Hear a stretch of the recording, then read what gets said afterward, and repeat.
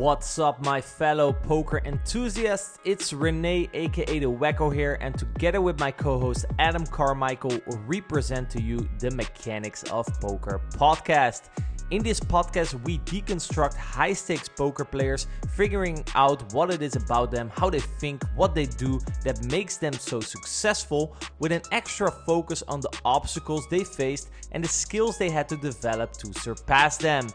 Over the years, me and Adam have gained a lot of experience in both reaching high-stakes poker ourselves and teaching other players to do the same.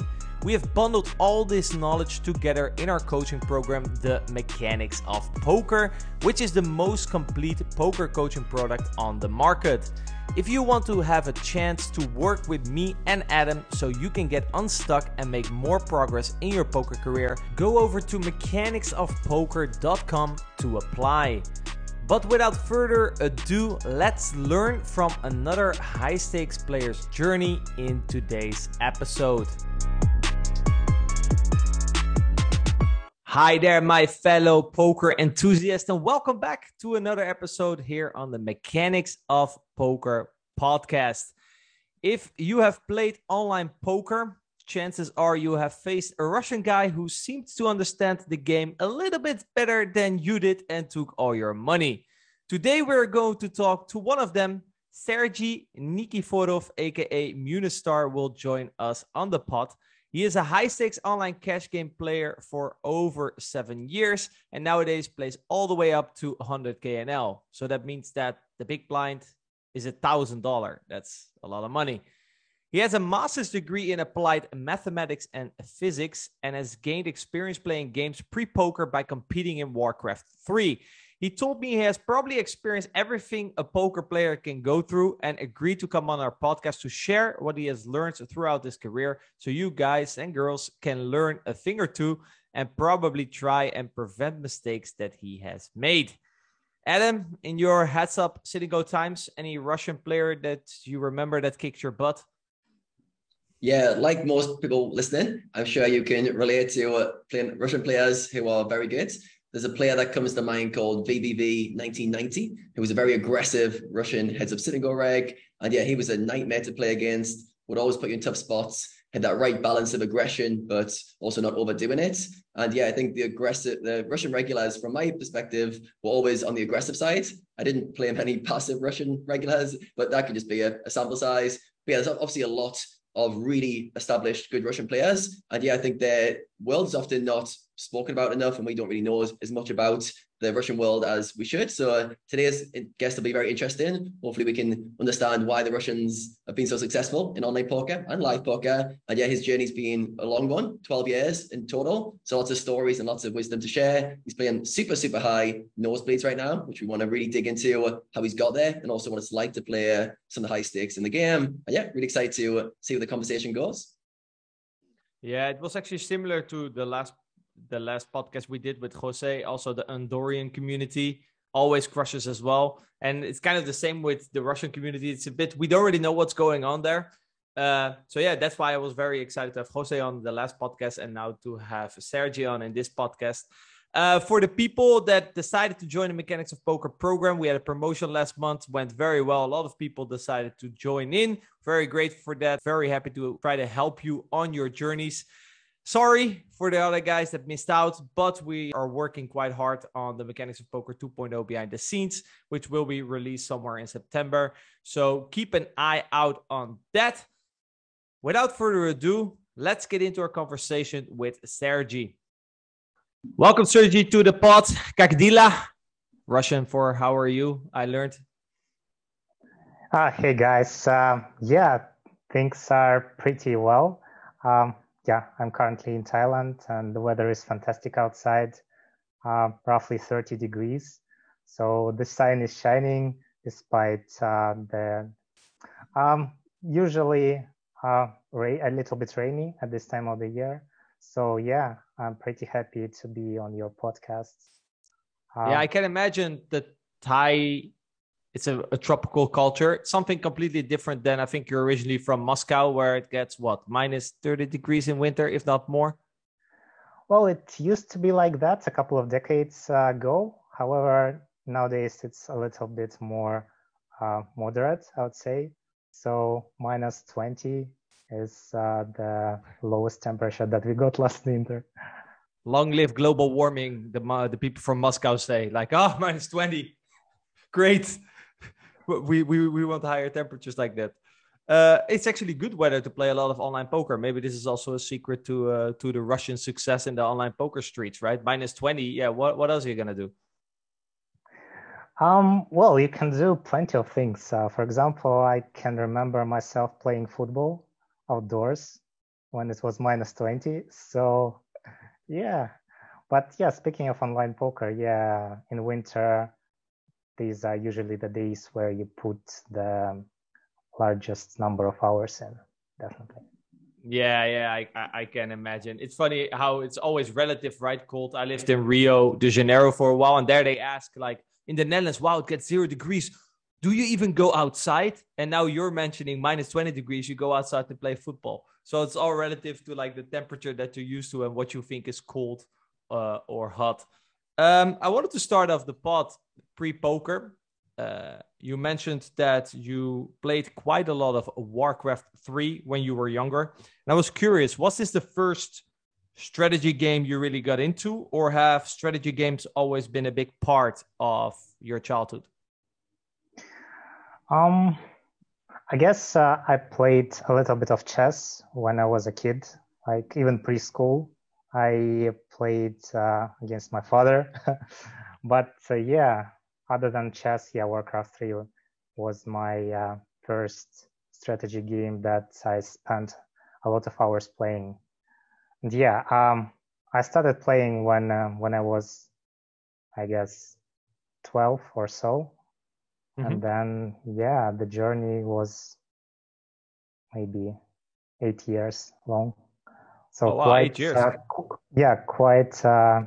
Quite a significant period of my life I spent playing Warcraft 3. Did you also compete in any tournaments or something like that, or how does it work in Warcraft 3? Well, initially there was this matchmaking system or matchmaking server that was called Battle.net. And so you log in with your account, and then you click the search button, and then the system automatically finds you a rival to compete against, right? So that was the early days of my Warcraft 3, let's say, career. But afterwards, more and more online tournaments began to emerge. And yeah, I played tournaments as well, even won a couple of them. Oh, but nice. These were like small tournaments, nothing major. So what was it about strategy games like Warcraft 3? You mentioned a little bit of chess that intrigued you, and that probably still intrigues you up until today, since you still play poker. Well, that's a very nice question. I would guess all of the games that I have played, they gave me an opportunity to think a lot. So there was a lot of wisdom in terms of the actions you can make. So and probably that complexity of the games was something that won me over when I started playing them. So it's like the complexity, and then after you play the match to analyze, hey, what did he do? You're very, very interested in getting better. Well, yeah, the analysis was an integral part of the Warcraft career, and I can't say that I analyzed every single game that I played, but maybe like 20 to 30% of the games that I played were then replayed. And yeah, I looked for the things that I didn't do well, the things that I could have improved in. And yeah, eventually I became stronger. Guys, secret to success: analyze your games, try to find leaks, and improve. So it's very similar to poker. This is probably the analytical skills that you develop maybe through Warcraft and through knowing how to improve. This is probably something that has helped you in your poker career as well, I assume.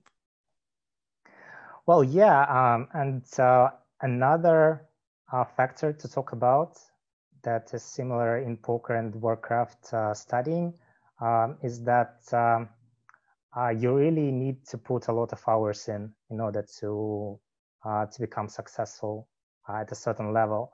So you can't, let's say, start playing and in 1 month become a player who can crush the top regulars in both games, right? So you need quite a bit of patience and dedication in order to achieve some significant results there. And I guess you really need to enjoy that process, right? Because as you said, it can take quite a while before you actually start to win tournaments or reach the high stakes. So in the meanwhile, you really have to enjoy that process, right? Like you said, that it's difficult and you put your mind into spots where it really has to think. You really have to enjoy that process. I assume there's no Warcraft 3 solver. I mean, I could be wrong here, but how do you then study? Do you meet up with other players? Do you then share your screen, rewatch together? Well, I guess initially the approach was the trial and error approach. Mm-hmm. So, and as time went on, I reached, let's say, a mediocre level.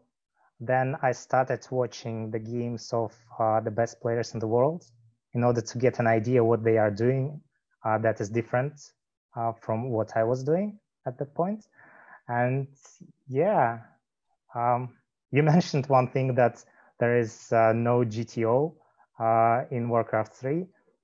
I would guess there is one guy, probably the best nowadays in Warcraft 3, whose name is Dmitry Kostin, aka Happy.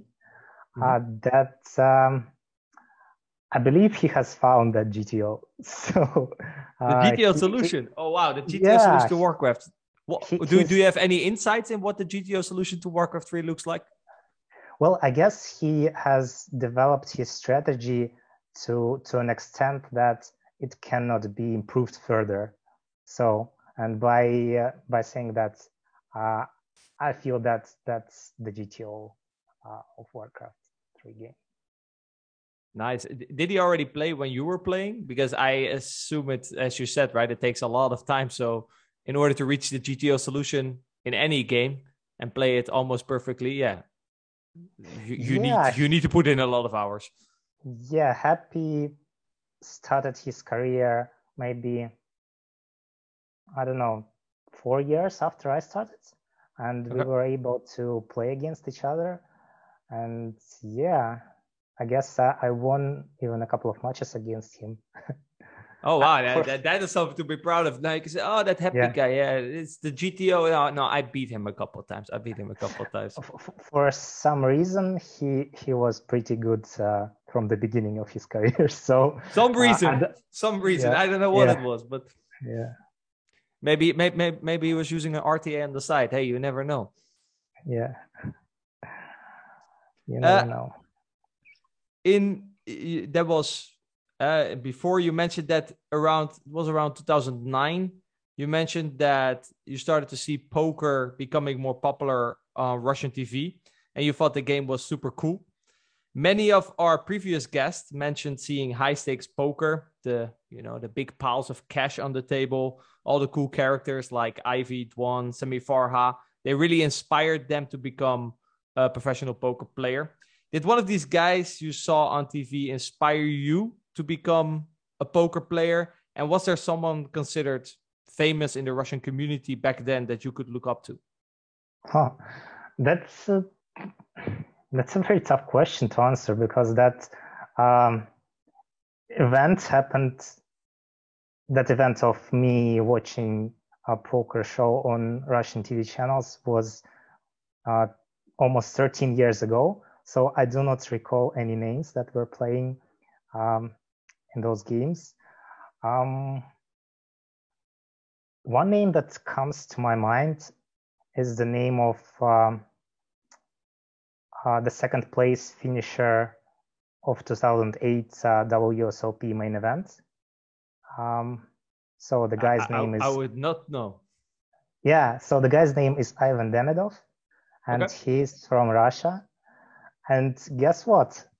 He's a former Warcraft 3 player as well. Oh, wow.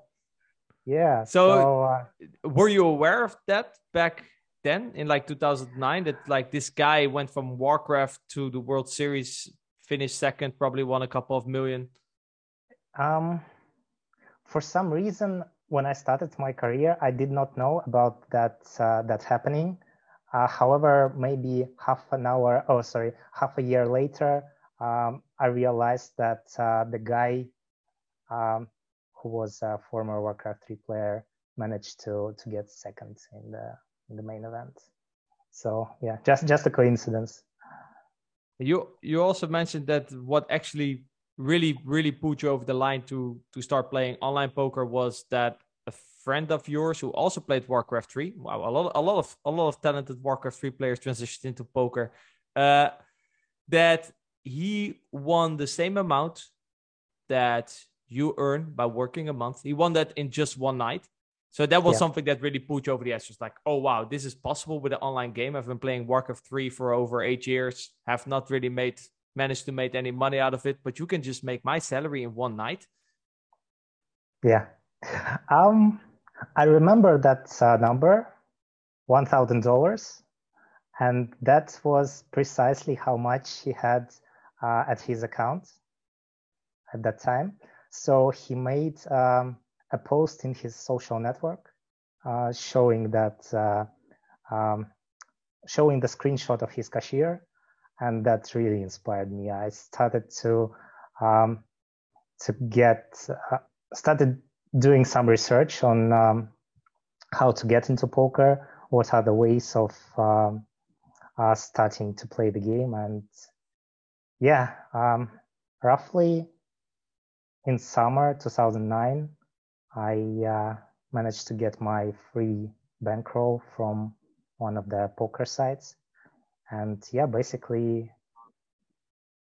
in September, I started playing.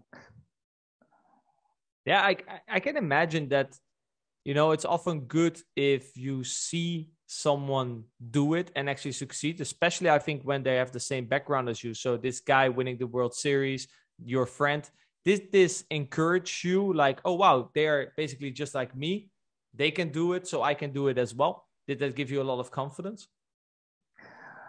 I would not say it was about confidence. It was about giving it a try. So I thought I saw real people starting to make money with poker, and yeah, as you mentioned, they were no different from me. And yeah, I guess that's another way of giving confidence, right?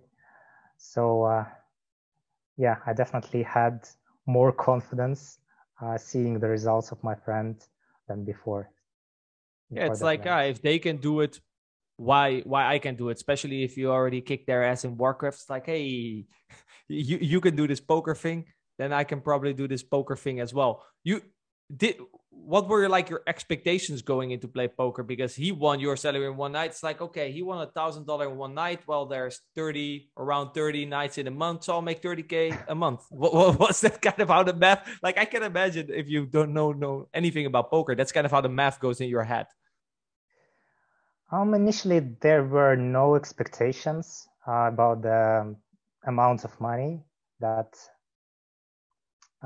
it was possible to win. So I just wanted to try something new. Remember, I stopped playing Warcraft, and at that point, I had quite a bit of free time left for myself, and I was searching for some hobby, and poker was, I guess, the number one choice of finding that new hobby. Yeah, that's the similarities with Warcraft, right? You like something to put your mind to. It's a difficult puzzle. You're being challenged. You mentioned that you would do some research in terms of how to start playing poker. Any research that you remember, like some basic strategies that you started out with? Well, I remember that poker site that gave me basically free bankroll, and they provided some studying materials as well. So initially, I studied by basically studying those materials on that website. Yeah, and that worked. That worked pretty well. So you immediately, due to implementing these strategies, you immediately notice, okay, there's quite a lot of skill in the game. I did not think like that at that moment. I actually thought that considering how simple the strategies were, everyone could have implemented them and start winning in poker. And yeah, it was, well, the strategies were, yeah, as I mentioned, pretty simple, and they worked. They worked. So yeah. So the strategies were pretty simple, but it still intrigued you because from what I'm hearing from you, you like a bit more the complexity. That, for example, that was one of the drivers in Warcraft 3. Did then poker, after you kind of discovered the strategy to win, was it like, oh, this is not that hard? Did it kind of then lose interest for you? Or what then kept you going except for the complexity? Obviously, it's way more complex we know now, but maybe I guess back then it's like, okay, the goal is to win money. I now make money. There were quite a lot of studying materials at the website that I mentioned. So once you go up in stakes, you had more and more access to the new materials. So the force that was driving me was to learn something new and new every single day. And yeah, so basically that website kept me busy for maybe half of a year or so, or maybe 1 year. Yeah, I can understand. It's like kind of the gamification, right? It's like, oh, I want to unlock, I want to go move up one level so I can unlock the new knowledge. Yeah, and another thing was that as I moved up in stakes, the simpler strategies stopped working. So I had to upgrade those strategies in order to be able to win money at the next stake level. And is it, I mean, even up until today, is it that every time, you can level up one more, there's new challenge? Is it something that intrigued you and keeps on driving you forward even up until today? Yeah, definitely. It's been pretty boring for me to stay at the same level. So I've always wanted to move to the next level. And I know some people are playing the same limits every single year of their career. And I'm just not like that. I need more and more sophisticated challenges to basically to compete in, and it feels that's just a part of my personality. No, I can definitely relate. I think confidence in your ability that you can actually do it, and that even if right now you can't, that you can learn the skills in order to beat the next level. I think that's a very important thing. I think a lot of players, they just stay stuck in their stake, in their comfort zone, because deep down inside they are maybe a bit afraid that if they would move up one stake, that they would get confronted, that they might not be good enough. And that's a certain amount of uncomfort that they're not willing to go through. So therefore they just stick within their comfort zone. They will make excuses like, yeah, but I'm making good money here. I can pay my rent, stuff like that. So I think, do you think that the success that you had in Warcraft 3 helped you develop that mentality, right? Having success early, seeing that you can make progress, seeing that you can beat other people. Did that help you develop that confidence? Or do you think that's something that's just installed inside of you even before Warcraft? maybe beating your dad in chess? Yeah, you're asking very good questions. I'm not sure exactly. Maybe that part of me was present even before Warcraft. What I can say for sure is Warcraft helped me to develop it.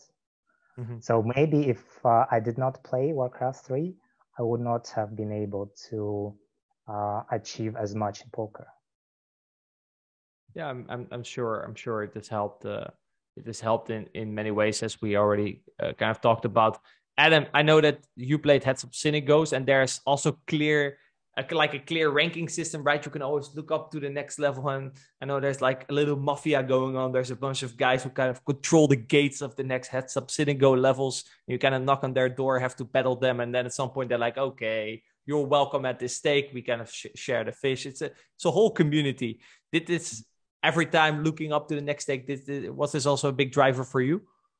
100%. Yeah, the Heads Up Sit and Go kind of games are very structured towards getting to the next level and having to battle your way into that next level. So the same way a computer game, you try to level up, beat the end boss, and go to the next level. The Heads Up Sit and Go lobbies are kind of structured. So when you get good enough, you start to shot take the level above and keep progressing. So yeah, the first 4 or 5 years of my career were like a computer game of trying to get good enough to beat the next level. And then you go for a period where you play the best regulars at the level above. You get the seal of approval. Well done, you're good enough. And then you can kind of start to share the kind of fish traffic that goes through that level. So yeah, very, very addictive. And also it's a lot of growth goes into that, because you can either decide, I think a lot of players very quickly decide, oh, wait a second, I'm going to stick at mid stakes because I don't want to keep progressing. Because every time you want to progress, you've got to really go into a vulnerable position where basically you're going to play tough opponents. You're going to probably lose money / break even for a number of months in order to crack that next level. And that's some players just don't want to sign up for that. Other players just like, right, next level. So I think it depends on your mindset if that's a good fit for you. Something like MTTs would never have that kind of structure. You can play, if you're the bankroll, you can play any sort of stakes, and there's still enough fish traffic going through where you don't have to necessarily battle them. But yeah, I think it's an interesting characteristic of certain formats, and it definitely feels like a kind of computer game where you're trying to get to the next level, which is super interesting.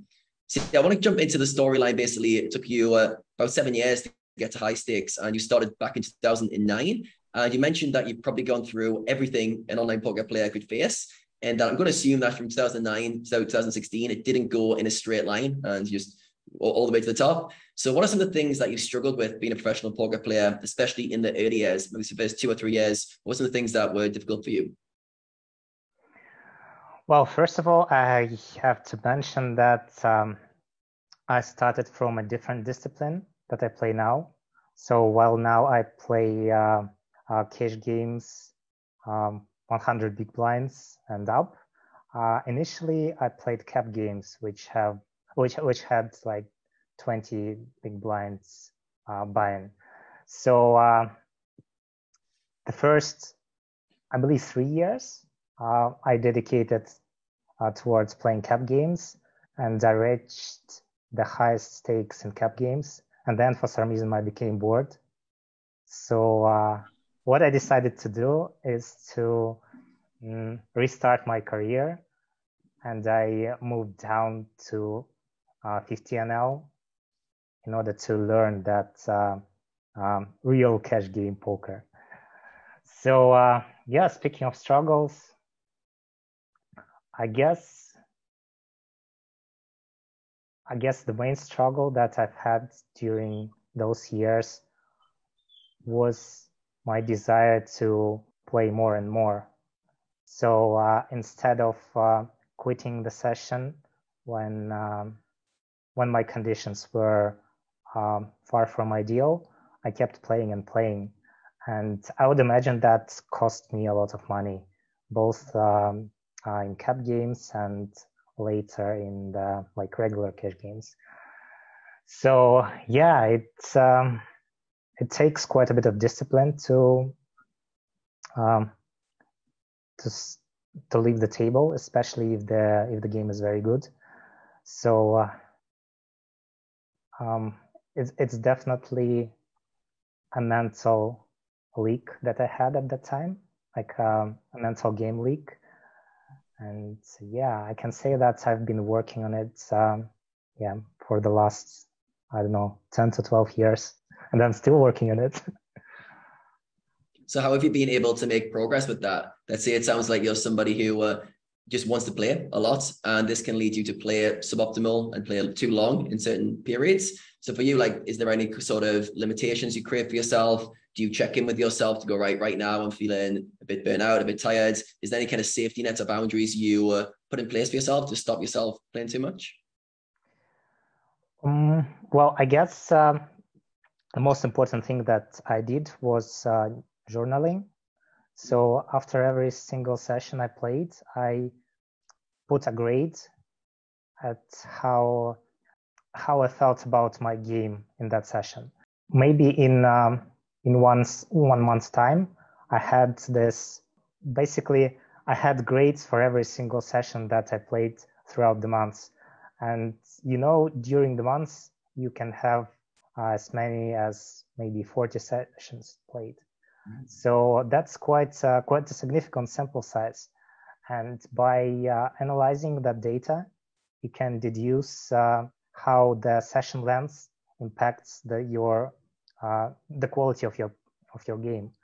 And then I realized that at some point my game becomes so bad that I'm no longer profitable even at the best tables that I play. So I found that sweet spot in terms of the session length that I do not need to cross in order to stay profitable.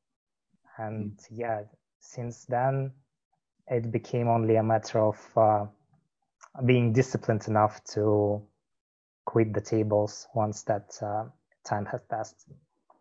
I love this. As a performance coach, this really lights me up, this topic. And it sounds like what happened there was you basically brought some awareness to what was happening, and you used that via tracking. So every session you would grade your performance, and it became very obvious quantitatively with numbers that certain session lengths were almost like diminished returns and they would go negative. And then once you saw that, I think poker players are very good. Once they see data on something, they're responding to that data. When there's no data, it's like, oh, don't play as long. It's very kind of fluffy. But when you get numbers on it, you can see over 40 sessions a month that your 5 longest sessions were also your lowest graded sessions. You start to go, wait a second, these long sessions aren't doing me much good. So now I've got the data to back it up. And like I said, then it becomes a discipline. Can I stick to a certain session length that is optimal for me, an optimal strategy in terms of session length? And I'm sure you face that itch to want to play. I know players who have the same kind of problem that you're having. They just want to play. It comes from a really nice place, but at the same time, that desire to want to play sometimes leads you to play times when you shouldn't. So I think having that data is really powerful. So anyone who's watching this, who's overplaying, do exactly what Sergey said there, and basically grade your performance for your sessions and see with data where your sessions drop off, and there'll be a diminished returns point for session length where you want to be aware of. I want to quickly touch on you transitioning formats. So it sounds like you basically got to the highest stakes and cap in the first 2 or 3 years, and then you transitioned to real cash games, and you almost started again from like 50 NL. So from a mindset perspective, that's very interesting because you've built up a skill set and you've become very good at a format. And even though you might see more opportunities in regular cash games, it's very hard to go back to being a kind of more low stakes player and to learn that format again. So for you, did you find any challenges taking on a new format, having to drop levels? Was there any conflict you had to overcome to transition to a lower stake? It was quite tough in the beginning because, I knew a lot about cap games, and I had those ideas and strategies memorized. And transitioning to 100 big blinds poker was not an easy thing to do. So I had to rewire my brain to some extent, because some of the concepts from the cap games were not working, apparently. So I guess the best thing that worked for me was finding poker fellows that played the same stakes that I did at that time, and we started our studying journey together. So that helped quite a bit during that time. Yeah, awesome. So for you, progressing from low stakes to mid stakes, I find for a lot of players is one of the biggest jumps in poker. So for you, what were some of the things that you changed either on or off the tables that allowed you to transition like from the lower stakes to the mid stakes, especially at the regular cash games? So you mentioned you've got other players who you're studying with. What were some of the other changes that you had to make on off the tables to get into mid stakes? And by mid stakes, what stakes do you mean? Let's call it 100 NL to 500, 600 NL. Okay. Well, I guess it was just a matter of sufficient bankroll. So when I started playing 50 NL, I had $1,500 in my cashier. And then I guess I moved to next stakes when I had 30 buy-ins of the new limits. So speaking of what helped me to transition, I guess I've learned a lot from watching WOTS.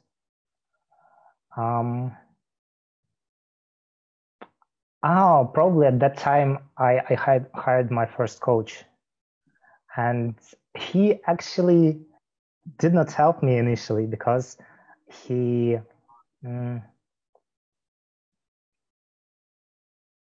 studying approach was quite different from everyone else's. Does the name Matthew Janda tell you anything? Yes. So in fact, he was my first theory coach, and it was a pre-solver era, so no one really knew what GTO was at that time, and Janda had his own perspective on how GTO should look like, and in retrospect, I can say that his view was quite a bit off. So I basically started learning wrong theory. Well, not wrong theory, but the theory that was a little bit off.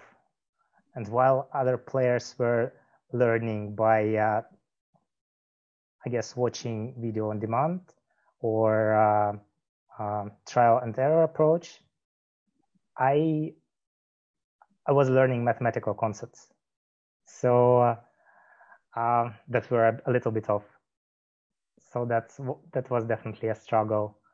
And once Janda started to tweak his strategy and studying approach, things started to make more and more sense. And I guess that's what helped me at that time to progress, to move from 100 to now to like mid stakes. Yeah. What was it that made you seek a coach at that stage? Were you struggling with strategy? Was there a lot of unanswered questions? Why did you feel like at that time period you reached out to seek a coach? Do you remember I told you about that poker studying website that gave me the free bankroll? So at some point, I really stopped liking their approach because they were presenting some information without really explaining it. So I had to take those facts for granted and apply them without understanding why I have to play like the article dictates me to play. So, and I started for doing research of the coaching market. And yeah, I wanted something maybe unique that other players did not use at the time. And that's why I talked to Matthew, and yeah, that started our cooperation.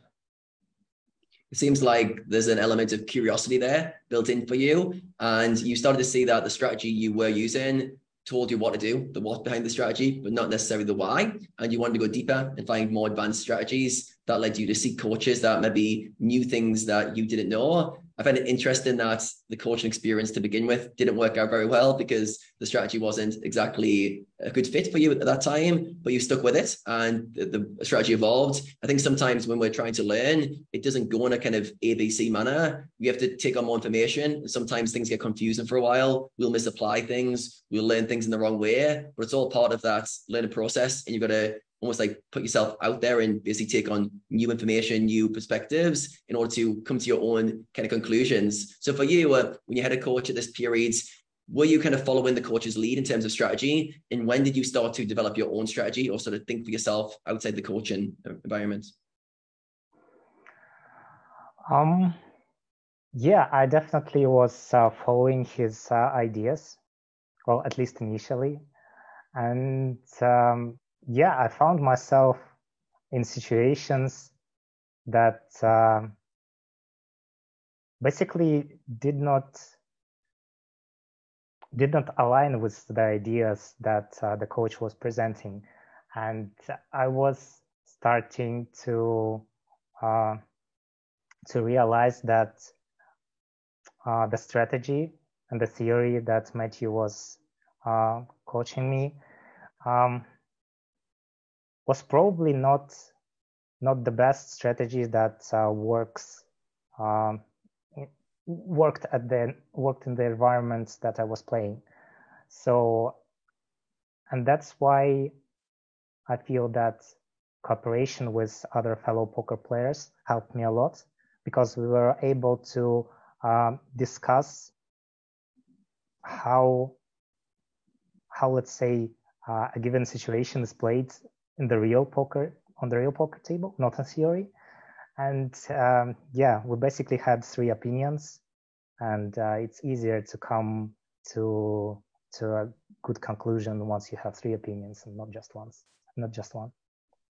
Yeah, so it sounds like a very good peer group who are playing the same games as you, where you could take the kind of theory you were learning and you could run it through your kind of peer group of, is this working in practice? What are you guys seeing? This is what I'm seeing. What's happening in real life practice of these games? I think it's always a very important step where when you're learning theory, you've got to think, how does that theory apply to the exact games I'm playing? So yeah, I think it's really good that you've got other players who you could do that with. And for you, do you feel like you've been quite a self-directed learner throughout your career? So you've talked about seeking a coach, we talked about your peer group. Do you feel like you were always looking for more information, trying to find a different peer group or more information to access? Have you always been directing your own learning in that way?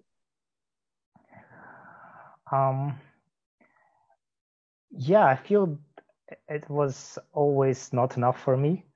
So apparently we know nowadays that poker is a very complicated game. And it even started to feel that way 10 years ago. So yeah, I was always searching for new information. And while I was not trying to get into other studying groups, since I thought that our 3-person group was enough for studying, I actively looked for getting information from the web. So there were some learning sites, like maybe you recall there was one site called cardrunners, cardrunners.com or something like that. And yeah, some of the popular high stakes players at the time posted videos there, and yeah, I was amazed, for instance, by it was probably sauce 1234 or sauce 123, I don't recall the name exactly. So yeah, some of the videos there were fantastic, and they really inspired me to keep going, to keep studying, to keep learning new stuff. Yeah. Other than strategy that you were evolving with, did you run into any mindset leaks during that period? I know when you're going from like low stakes to mid stakes, very often the money starts becoming real, and all of a sudden you can actually do lots of stuff with the money that you're making, which wasn't the case in your career. And sometimes players like limit themselves when they're starting to see their cashiers going in the right direction. But was there anything that's limited you in your kind of mid stakes in terms of any mental blocks you ran into or any leaks that you had to overcome? Yeah, I guess I can think of a couple of leaks that were at that time.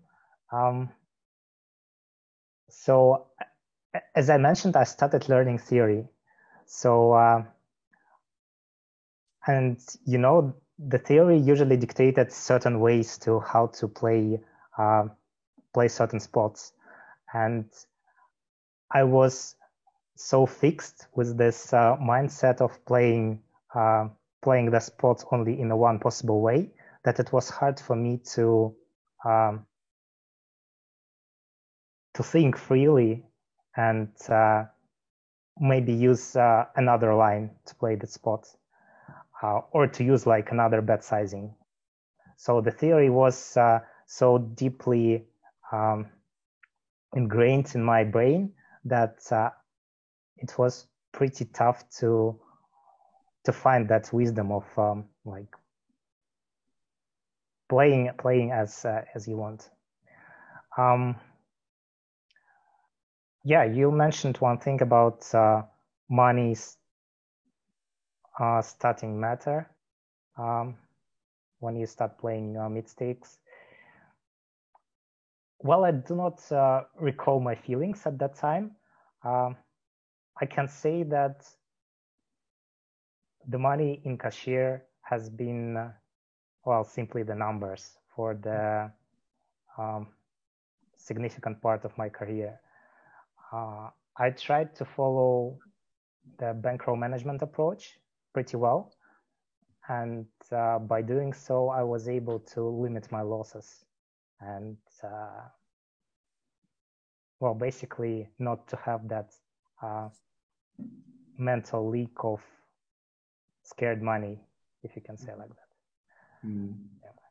Yeah, I think it's something like that. The first thing you said about having the fixed theory strategy, I think a lot of players will be struggling with this right now on the GTO era where everyone's learning theory from solvers. It's sometimes a brave move to deviate strategy, and sometimes it feels safer just to be rigid, do what the solver does. And it takes like a lot of confidence in yourself to go against what is kind of what the theory is saying, so you can freely apply your adaptive or exploitive strategies in game. And yeah, I think it sounds like you were struggling at one stage of your career to allow yourself to express yourself, to make creative plays, and you're sticking a bit too rigidly to the theory. So yeah, I'm sure a lot of players watching might be going through that same boat right now. So for you, when you were transitioning out of that and allowing yourself to have a more adaptive strategy, how did you approach that? How did you allow yourself not to be so fixed to the theory?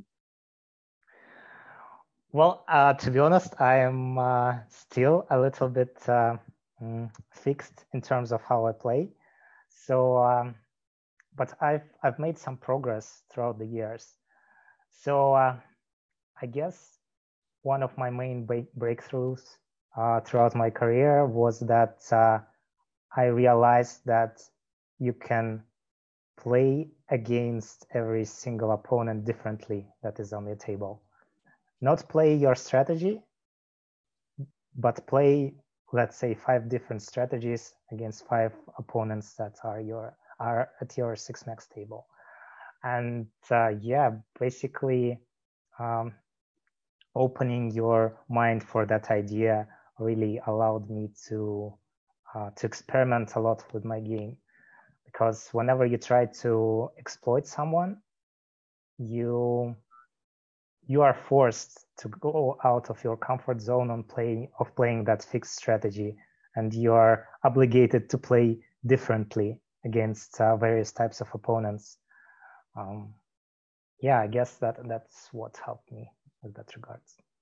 Awesome, perfect. So Rene, you're anything but a fixed strategy kind of guy. If anything, you come from the extremes of exploits, and you've had to put more theory into your game to kind of balance that. How do you think that's been different from your experience when you were playing mid stakes from a more free strategy and having to learn fixed strategies later on? How was that different for you? I think the biggest trouble or struggle that players have who didn't come from a theory background, I was pure exploitative. And then like, I think around 1K, 2K, I would always stagnate. Surprise, surprise. I needed to learn some theory. But obviously, I think this has been talked about quite often. like that you need to understand what is correct in order to identify what someone is doing wrong. So I thought people were doing something wrong that wasn't wrong. So I was making exploits on them that were actually not exploits. I was just exploiting myself. I think that's quite a common struggle. And also, what do you do if you have no information? So I'm against someone who I don't know. I have no baseline because every strategy would be created on the fly versus how I think my opponent plays. But if I don't know anything, I'm clueless. If my HUD is not on, I'm like, I cannot play poker because your decision making is all around that. I have no theoretical baseline. So also what would happen is you would suffer a lot in playing volume because every time you have to create a strategy from scratch in every spot that you get in. So yeah, that prevents you from playing a lot of volume because it's very mental fatiguing. So I think having a certain theory base to play from, right, that in generally is going to work. And then from there, indeed, exploit based on certain opponent tendencies. That is the way to go. That's what I found out later on in my career. It was also interesting what Sergey mentioned in terms of the theory, and you also pointed it out that I think a lot of players now struggle with that with solvers. He struggled it with the theory that Matthew Janda taught him, but people now often struggle with solvers that they're being taught what to do without understanding it. But I think the main thing that I always teach students is that they have to start to think in terms of what are you trying to achieve with your hand? Okay, the theory is there because it achieves a certain thing. You have to understand what it's trying to achieve. And then you have to go into the table that you're playing against. And as Sergey pointed out, they play differently. So we have our default strategy, which usually achieves what we want it to achieve. It generates the most EV. But versus other players, we might achieve the same thing by taking a different line. When you started, I assume that, do you relate with this, Sergey, what I'm saying? Yeah, definitely. I've had multiple poker fellows throughout my career that I worked with, and that was especially obvious in the earlier parts of my career when people just were doing things like betting, checking, raising, blah, blah, blah, without realizing what they wanted to accomplish, as you mentioned, Rene. So they were just doing that for some reason. And I guess the most common reason at that point was that the guy in the video did the same and it worked. That's why I will try to do it myself. So yeah, I guess digging deep in the reasons for every single action that you take at the poker table is the way to go nowadays. How did your enjoyment in playing poker change after you kind of break free from that theory and kind of were like, oh, my mind is now opened up for all these possibilities? How did your enjoyment for the game change after that? I guess there have been 3 periods in my poker career in terms of how they related to enjoyment. So there was this first period when I just started learning theory and had this fixed mindset. Then I had the second period where I started thinking more openly. So apparently I had more enjoyment because I was not constrained with the actions that I had to make. And it feels that nowadays I'm a little bit fixed again, because people started playing fixed strategies for the most part. So, and I guess the best way to beat them is to play like a solid strategy yourself. So unfortunately nowadays there is not much room for maneuvering at the high stakes. So, and it sounds a little bit sad. So I would rather go back, let's say 5 years ago and play there rather than play in the current environment. Yeah, I feel you there. It's just so much nicer when people deviate, because then it feels a little bit more if you make a good exploit and you created a good strategy that plays into his weakness, you really feel like you deserved it, right? Whereas if you just try to play, your solid strategy, he plays his solid strategy, in the end, we'll see who wins. it's more like, yeah, okay, yes, obviously we had an impact on this, but it doesn't feel as good as really exploiting someone, right? Yeah, to a certain extent. Uh, this GTO strategies are sometimes quite boring when you are implementing them. So yeah, there is actually one name that I can share that that you can have fun playing against nowadays. So Okay. may I share that name? Yeah, So sure. well, you know him. His name is Stefan. So that guy is everything but GTO. So he plays very unorthodox style. He has very unorthodox sizings, ranges, betting frequencies. So if you wanna play the exploit game, go play against him. If you are good enough, then you might Yeah, okay. succeed. So, but I like to play the exploit game versus guys who I beat, right? Yeah. Because that's the nice feeling. Like the feeling I guess you have when you play against Stefan is you're just clueless what's going on. I remember it was an episode with Clenty we did where he also mentioned he played heads up against Stefan and he saw 3 button opening sizings and some of them included an immediate 3 times spot overbet on the flop. And he was like, okay. And basically, 1 out of 10 hands would end up with Stefan putting his stack in the middle. And he was just like, okay, I have no clue what's going on here, but I'm this is too far out of my comfort zone. I'm out. Is that kind of the feeling you get? Like, how do you defend yourself against something like that? I wish I knew the strategy how to defend myself. And I'm very surprised that Clancy mentioned that only 1 out of 10 hands ended up with Stefan putting his stack in. He was in a passive day. Yeah. So I haven't. Well, I actually have played Stefan heads up a little bit, maybe a couple of thousand hands, and yeah, it was precisely like that. Constant pressure, constant large sizes everywhere, and yeah, it's very tough. It's very tough. I'm pretty sure that it is beatable. However, you really need to have your homework done before the match in order to succeed. And yeah, because you need to know what to expect and you need to prepare for that because else you would just be overwhelmed by what you're facing, I guess. Yeah. So we are all human beings, and it's mentally very tough to play, especially long sessions against Stefan because he is in his comfort zone. You are not. So the longer you play, the tougher it gets for you. What have you learned by playing against Stefan or observing Stefan play that you can add to your own game? You talked about like a little bit of the unpredictability and trying to maneuver people in a part of the tree that you know what's going on and they don't. Well, I guess he does not have the word restriction in his arsenal, so he can basically do whatever comes to his mind. So I guess the main thing we can learn from him is how to be open about your strategy and not try to be fixed with your like comfort zone lines, sizes and frequencies.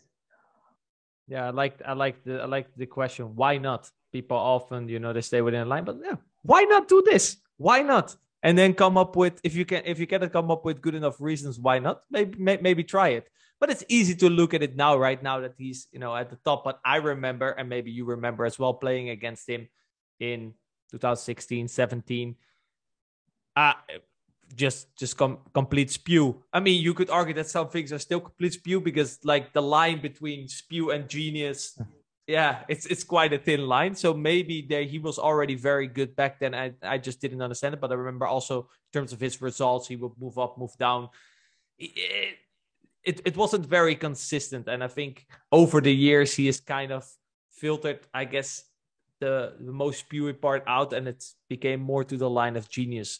But for people not to be mistaken that this is just, how he's always been, right? Well, Definitely, he has not been like that throughout his career, like he is now. So he has been experimenting a lot with his strategy, with how his opponents play against him, and it feels that nowadays he has found his sweet spot, and he has also found ways to deviate, and I'm pretty sure that he adjusts to every single opponent he plays against, and I can't say that every regular that I play have that in their arsenal. So I guess being able to adjust against every other regular and every spot you are in is a very important skill that the top players could have. Yeah, and that makes it also a bit more difficult because you can analyze Stefan, but if Stefan bases his game on your game, analyzing Stefan, obviously it will help you to a degree. It's probably better to analyze yourself than go into the head of Stefan and think about, if I was Stefan, how would I play his style against me? But I mean, now we're at we're getting at quite a difficult level. Let me ask you one question. How many times do you think I analyzed Stefan's game throughout my career? How many times? I don't know. 30 times? Not quite as many, just 5 times. I mean, I just went for a high number because the way you framed the question. Still, 5 times is quite a lot. Well, I have not analyzed anyone else that many times. So, and guess what happened? He's still like a level or a couple of levels ahead of me. Well, that's my feel. And I guess things also changed the second time you analyzed, the third time, and hey, he changed it. What's happening? Yeah. So it basically happened the following way. I played against him, and then he disappeared for a certain period, and then he came back with a different strategy. And I had no idea how to deal with that, and I had to analyze him once again. And then he disappeared again. But this is so cool about poker once you open up your mind, right? Because there's many strategic approaches that you can take. If you play around in a solver and you give it a certain parameter, it will still come up with a solid strategy for that parameters. So what you could basically do is 1 week you'll play this strategy. For example, you play in position as initial raiser. Let's say 1 week you play overbet check, and the other week you play 1/3 only. I mean, if I did play against you, it's like, okay, yeah, which the wacko will show up? Sergey's like, yeah, I have no clue. He always comes up with this overbet. Oh, he now throws out the 1/3. Huh? What does this mean? Is that on the board? No, it's just random based on the week. Let's say you have 4 game plans for every week of the month. Yeah. That would be I'm just being open-minded here. Yeah. That would be quite tough to play against. You mentioned that teaming up with other players has had a big impact on your career. I love the quote, the bigger the dream, the more important the team, which basically incentivizes that you should probably work together if you want to try to reach the top.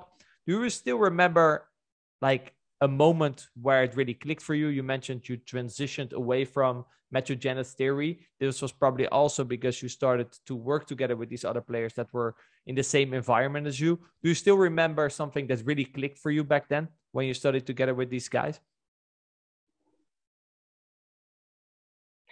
Well, I guess we started basically sharing our opinions on the spot we are discussing, and those were not the opinions based on theory. They were the opinions based on the experience that each of us had at the tables. So, and yeah, as I mentioned, having those 3 opinions, if they all sounded the same, then it's pretty likely that they were correct. And if, let's say, one of us had a different perspective on how to play that spot, that's where we started digging deep in the dynamics of that spot in order to find the real truth about how the spot should be played. How did a strategy session between the three of you look like? Did you guys actually like study a specific topic together? Would you just go over hands? How would that go? We did not. This was pre-solver age, right? Yeah, definitely. So basically, every one of us prepared a certain number of hands for the session, and we discussed them. And afterwards, if we had some conflicting ideas, we worked on our own in order to figure out which point of view was correct. For example, let's say you have a situation where you face an overbet on the river in a certain spot. Let's say a person bet flop, bet turn, and overbet river, and you have conflicting opinions on this situation. Then what you can do is you can go analyze your database, filter out for all similar spots, and get a sample size. And let's say you see that 5 of the 10 overbets that you faced, and that went to showdown, showed that a person was bluffing. Then it is pretty likely that this spot is bluffable from your opponents. And on the contrary, let's say that only 1 out of 10 situations show the bluff. Then it's pretty likely then that this spot is underbluffed. And now take into consideration that you have 3 people in that group. That means that you have 3 times as much sample size on those spots. Well, basically to do some research on. Yeah, so basically what you're saying is you guys have an opinion or an intuition, and you're using data to confirm or deny this intuition to kind of get a more accurate intuition of what the pool is actually doing, right? That's not biased based on only your view because you're doing it with 3 others, and not on 3 others' view because you're double checking it with data. Yeah, definitely. It's like with grading your sessions once they are completed, as Adam mentioned. It's a pretty good thing for your brain to see the real data that shows you that if you play 5 hours long, 5-hour long sessions, it is bad for your results. It's an objective data. You can't deny it. So yeah, and same applies for analyzing hand history. Yeah, and especially nowadays, right? The whole coaching and stables around working with data and constructing strategies around data has become quite popular, mainly for these reasons, right? Yeah, data doesn't really lie, and obviously sometimes there's an exception, but I think if you then allow yourself to always look for the exceptions, your bias will then show, and you will find more exceptions than are actually present. That's kind of the downside of it. You also mentioned that you loved to watch videos, Card Runners EV. I was a big Card Runners EV as well. So remember, what was the guy? Raptor with his Raptor bets. He was quite right about that. He would always 3-bet in position. He said, I just 3-bet in position, but I think it was like ridiculous, 25% or something, because 6-3 suited, for example, was in there. So we're reaching quite high percentages. And then he would follow it up with a Raptor bet, he said, which was just like a 20% pot bet or something. So strategically approved nowadays. So that was definitely something that that lasted. You mentioned sauce. Do you still remember some of the aha moments you got from watching some of these videos, and how did the way you approach poker after studying with these guys, watching this video change? How did you think different through hands after accumulating this information? Well, I guess one of the aha moments. Let me think for a bit. Do you remember the concept of 1 minus alpha? Mm-hmm.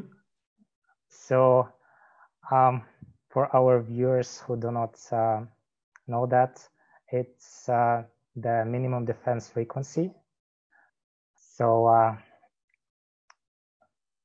let's say, I'll describe it real quick. So let's say you face a pot-sized bet on the river, and your opponent's range consists of nuts and air, nuts and bluffs, and your range consists of bluff catchers. So in order to make your opponent's bluffs indifferent, you have to defend 50% of your range if you're facing a pot bet. So this idea of the minimum defense frequency was initially extrapolated to earlier streets, to turn, flop, and even pre-flop. And as we know nowadays, it's not true on the flop. It is especially not true if the ranges are very asymmetrical. If one range has a significant advantage over other, the optimal defense frequency is way lower than this minimum defense frequency. And so speaking of the aha moments that I found in Saul's videos, remember I was studying theory with Matthew Janda. Yeah, he was very much about that one minus alpha stuff, right? Yeah, definitely. And I took the ranges, and I always tried to find that borderline hand to defend. And as you might imagine, it is usually quite a weak hand in your range, a weak and a very not obvious hand. So I did not recognize those plays in Source's videos, and in fact, he was folding a little bit more than I was folding during that time. And I guess the fact that you do not have to defend those weak hands was, well, if not a breakthrough, but definitely a huge boost in terms of my win rate and in terms of the confidence in my game, because I was doing those marginal plays on earlier streets and they never really worked. And by simply eliminating them, I started to get more enjoyment and more confidence in the plays, in my overall strategy that I was implementing at the time. Yeah, I'm going to quote you there. You said, I have to do this. That kind of you were in this phase of your career, you're kind of breaking free from I don't have to do anything. Okay, I can just do what to go back to the Stefan era right now. I just do whatever I want, and you deal with it, right? That's kind of the sort of the new approach. I was never theory oriented, mathematically oriented. So I would always just be like, it was very feeling based. Like, listen, I just don't see good things happening with this hand in this situation. That's more how I would then approach it. And probably when you were playing, like you probably also had that feeling, right? Because as you said, it never worked out with those hands.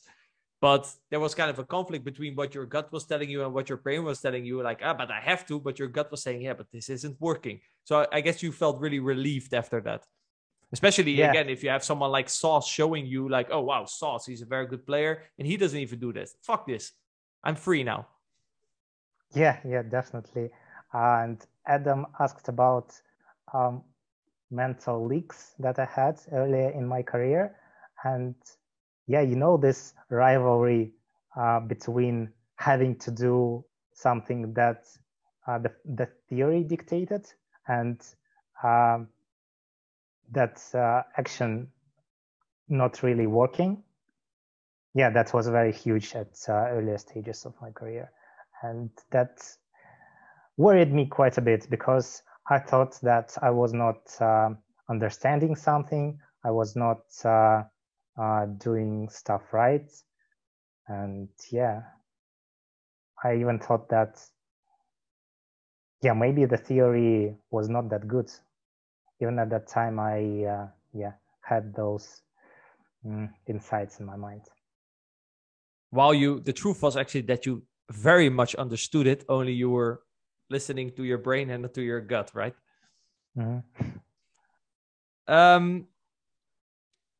We around this time you're playing, I think, mid stakes. You mentioned that it was around 2016, I believe, when you reached 2K. Was this then breaking free? Was that enough to reach 2K for you?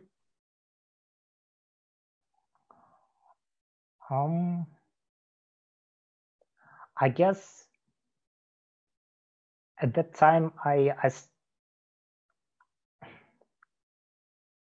was still playing more or less the fixed game, but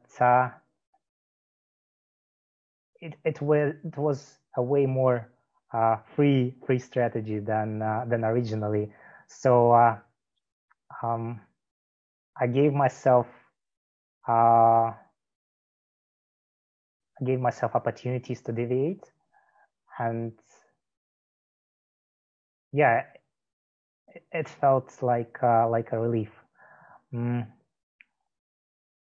Another thing that helped me a lot with establishing myself at 2K was when I analyzed the database of OTB Red Baron, if you remember that guy. Like many have done before you. Yeah, exactly. And I've seen how freely he played, how much he deviated from the optimal game, and that gave me, this permission myself to not to play a fixed game, not to play the strategy that is very fixed and not allowing for any creativity. So yeah, I guess OTB will always be in my heart. OTB, much love right there for OTB. No, it was funny that you mentioned this also with Stefan, because back then, I remember you had OTB and you had Linus, and Linus was way more fixed in terms of the parameters that he allowed his strategy to be constructed around. Whereas with OTB, you always had that effect. You had no clue what to expect. He could now throw out a 10%, 20%, 30%, 40%, 50%, 100, 200, 300. He would just do random things on the fly. And that made it, that element of surprise made it way harder to play against him than to Linus in the beginning, even though obviously they were both crushing the games. I feel well, I do not remember exactly how OTB played in terms of that freedom. I do not recall about him using as many sizings as you mentioned. Maybe he did. I do not remember now. What's really what I can really think about was that he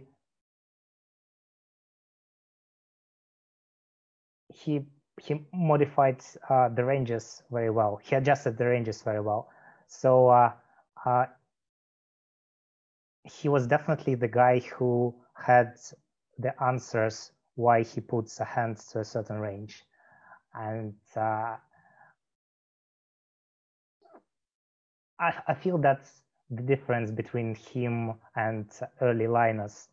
Linus maybe tried to play as Solver did at that time. However, OTB tried to make more sense with every single play that he made. Yeah, he was definitely thinking, he had more of the achieving mindset. Okay, what does this hand want to achieve? How can I accomplish what I'm trying to accomplish? And do that, basically, right? Then this is also kind of the same way that I approach poker. You have a hand, you want to achieve something, it wants to accomplish something, and therefore a bet sizing rolls out or a check rolls out because you want to achieve something. And basically all hands in your range want to achieve a different thing by sometimes by checking, sometimes betting big, sometimes betting small. And in the end, a balanced strategy will sort of roll out because certain hands, for example, want to slow play, certain hands want to fast play. And I think OTB did that very well. And by thinking in terms of this way, you can kind of construct your ranges around, I usually call this being lucky more often, or at least perceived to be lucky more often, right? Because you're trying to build strategies around trying to not get yourself in reverse implied odds situation as often, but more in implied odds situations. For the people who don't know, basically you're getting luckier by design. And that was, I think, something that he was doing very well, and he was, I think, one of the first ones implementing that very well. Yeah, I'm glad you mentioned that that concept of being lucky more often than your opponents. You're not the first person who told me about that idea. So I guess, yeah, he was doing that. So, and as time went on, more and more people started to implement that concept in their games. And more people started getting more lucky than yeah, and then suddenly everyone was lucky, right? But someone has to still remain unlucky. But then I guess, you know, some card distribution, if you become strong player against strong player. This was probably also the time that solvers came out, right? You reached 2K in 2016. I think solvers came out 2015, 16. Yeah, probably at that time. Or allegedly, they say the word on the street is that some people had a solver before that, like, for example, an OTB or Linus. Private solvers I heard about. I remember Kanu showing in his course that he had a private solver already back in the day. So I'm sure there were some people already deep into solver land. You had already some experience with studying theory and deeply with Metrogenda. You were already aware of like the threats it would have. I'm making an assumption now here that at some point you started to work with a solver, like I think 99% of players. When starting to work out with a solver, has the experience you had with Metrogenda, did that help you prevent certain mistakes with a solver? Also, maybe your background, you studied a you have a master's in mathematics. Did these things help you using a solver or implementing knowledge from a solver in a better way? Well, I guess I had an advantage initially because I was familiar with a lot of things conceptually that the solver was implementing. And for a lot of other players who started working with the solver without prior theory knowledge, they definitely were making quite a few mistakes. In fact, one of the guys that I worked with before we started our cooperation, he had been doing a single mistake every single time when using solver. It was about, well, you know, in solvers you have to create a tree for a certain situation and then run solver and allow the solution to be calculated.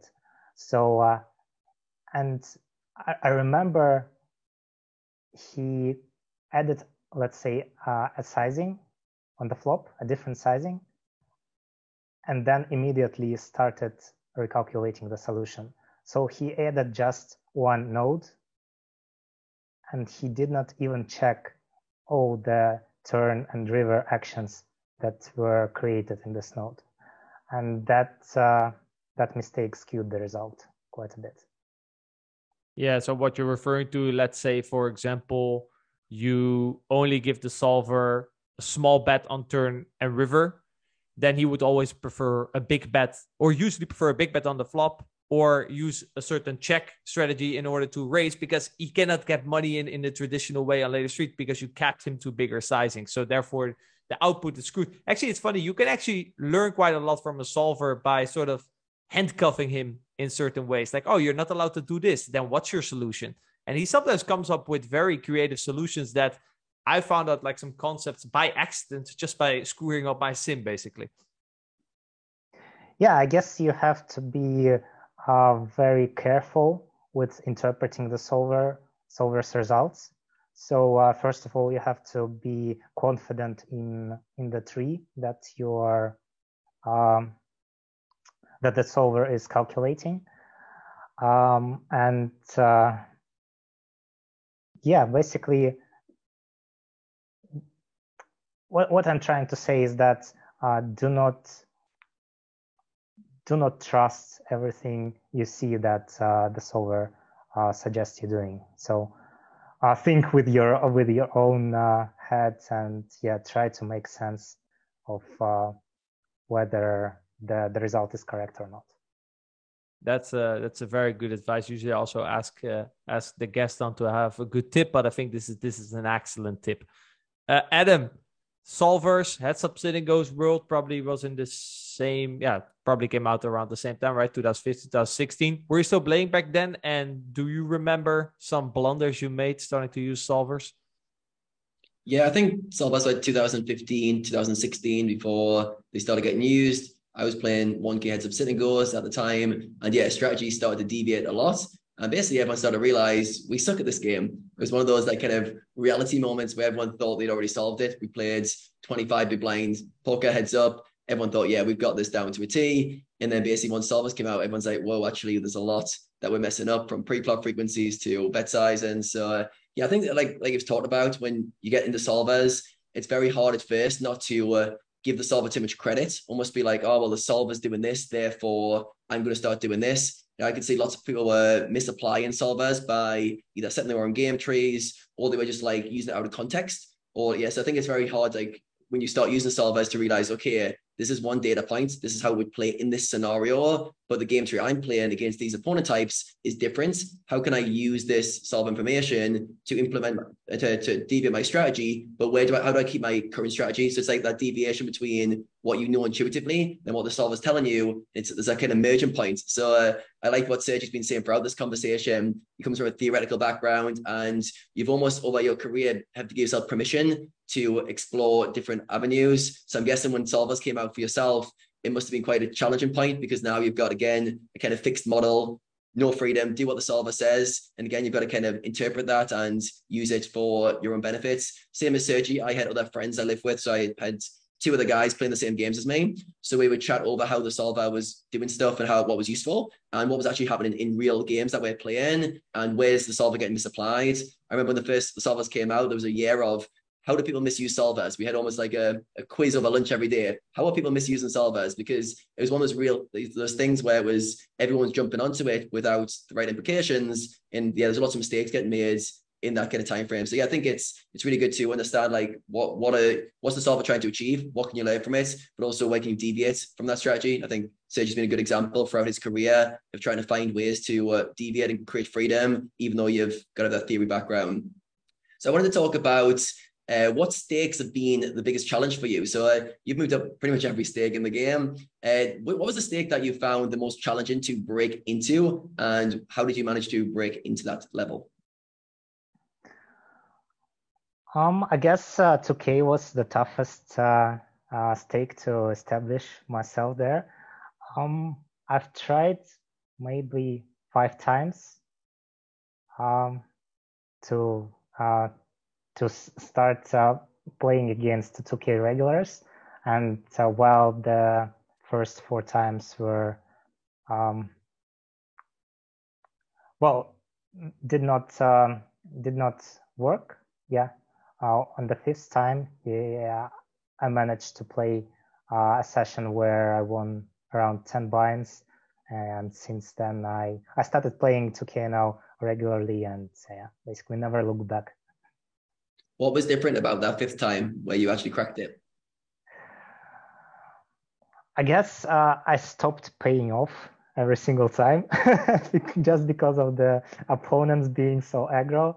And yeah, I feel that I saved quite a few stacks during that session.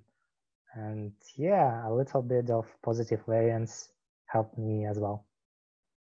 That reminds me of, we had a guest, Tobias, did one, and he was having a similar problem breaking into the high stakes as well. And his kind of advice was play solid. And it's when you're playing higher stakes, you often give your opponents a lot of credit for being very creative, and you call them off because you're like, you must have bluffs here. And then over time, you're like, wait a second, he hasn't got bluffs everywhere. I can fold here. I don't need to pay them. And yeah, sometimes having the confidence to play a solid strategy against very confident opponents takes a bit of time. So for you, it's by the fifth time, you're like, wait a second, I'm not calling these guys off. I'm going to find folds. And yeah, it takes time to stick to your strategy in the face of aggression against tough opponents. So for yourself, you mentioned that you identify yourself with being more of a gambler at heart rather than a person who likes to play things safe. How has that character trait influenced your poker career, both in a positive and a negative way? I guess it helped me not to stick to the boundaries, to any boundaries. So it allowed me to want more and more from my poker career. And the reason I quit cap games was that at some point I became bored. And so I do not see myself playing a boring game like every single day, let's say for a year or so, or even for a couple of months. I just won't feel happy by doing that. So yeah, being a gambler in heart allowed me to want more and more. And I guess if I was a calmer person, then I would have stopped maybe at 500 now, maybe at 100 now, who knows? And maybe we would not have been talking today. What have been some of the negative sides of being a gambler at heart? It's like you said, it allows you to take on more risk. You don't like being bored and stagnating, so you want to take on that next challenge. And yeah, like you said, a lot of players do get stuck because they stop seeking to progress. They're happy to make a good win rate and a good profit at a certain level, and they stop striving to earn more. For you don't have that problem. But has there been any downsides of being someone who is a bit of a gambler or likes to take on risk? Has it caused you any problems throughout your career? Yeah, of course. And there have been quite a few periods where I didn't really enjoy the game. I didn't feel well because of that. And, while taking more risk could be positive in terms of developing yourself as a player, it could also be very detrimental to your bankroll. And I mentioned earlier today that sometimes it was tough for me to quit playing because I was so immersed into the game. And yeah, some of the sessions I played did not end very well. I remember myself losing 10 or even 20 buy-ins in a single session. And yeah, that's the opposite side of being a gambler, I guess. Mm-hmm. Yeah. Was there any experiences, you mentioned that losing 10, 20 buy-ins, was there any more experiences which like really had a profound effect on you? We had to almost go, wait a second, this is scary. I could go broke here and put myself at a lot of risk. Was there any, because you're someone who you say would play a lot of volume and you might finish a session 10 hours, a bit of a blurry last few hours of that. Did you have any moments which were quite scary where you're like, wait a second, I put myself at too much risk right now with the strategy I'm using? It did not feel that way when I was playing. However, afterwards, when I have a cool brain, then I was able to analyze what happened. So yeah, it was scary, definitely. I remember once I lost roughly a quarter of my bankroll in 1 week. And yeah, I was very depressed at that moment. It impacted a lot of areas of my ordinary life outside of poker. For example, I started having problems with my sleep. and that affected my results even more, because as we both would agree, proper sleep is a key to being successful in poker, and then I guess in everything in our lives. So do not play with your sleep. Yeah, I'm a big fan of sleep. I've been tracking mine for 4 years now with this Whoop tracker, which gives me a daily recovery score. Same as you kind of grading your sessions on a daily basis. This gives me a quantifiable sleep metric that I can use over time to alter my behavior. I know if I've done certain things, that contributes to a low score for my sleep scores. And over time, I can basically create an optimal routine that allows me to get good recovery, good sleep, and good performance. Yeah, I think it's important for you to acknowledge that you generally are someone who likes to take on more risk. And I always feel like it's good to know yourself well enough so that you can balance out your kind of positive traits that can become negative. So if we look at being a gambler at heart, it's amazing if you want to play high stakes, and especially the nosebleeds you play, but at the same time, it's going to put you in situations where you might take on too much risk, which might impact your bankroll, might impact your personal life. It might put a lot of stress on you so you can't sleep.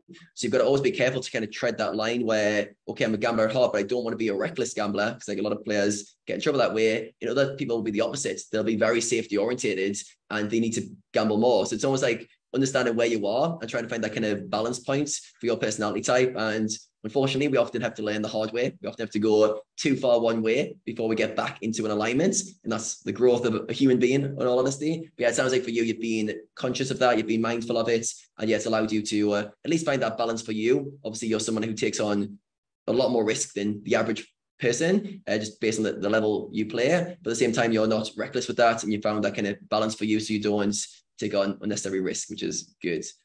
All right, so I want to talk about the Russian community. So they're a bit of a hotbed for talent. Obviously, it's a big country as well. How about you guys as a community? So we spoke a little bit offline before we started. How is the Russian community around each other? So let's say the high stakes community. Is there a big group of you guys who study together, who share strategy? How do the high stakes Russian community interact? Well, I can only speak for myself. I guess there were 2 instances throughout my career where I worked with 2 poker partners, and nowadays I work only with 1.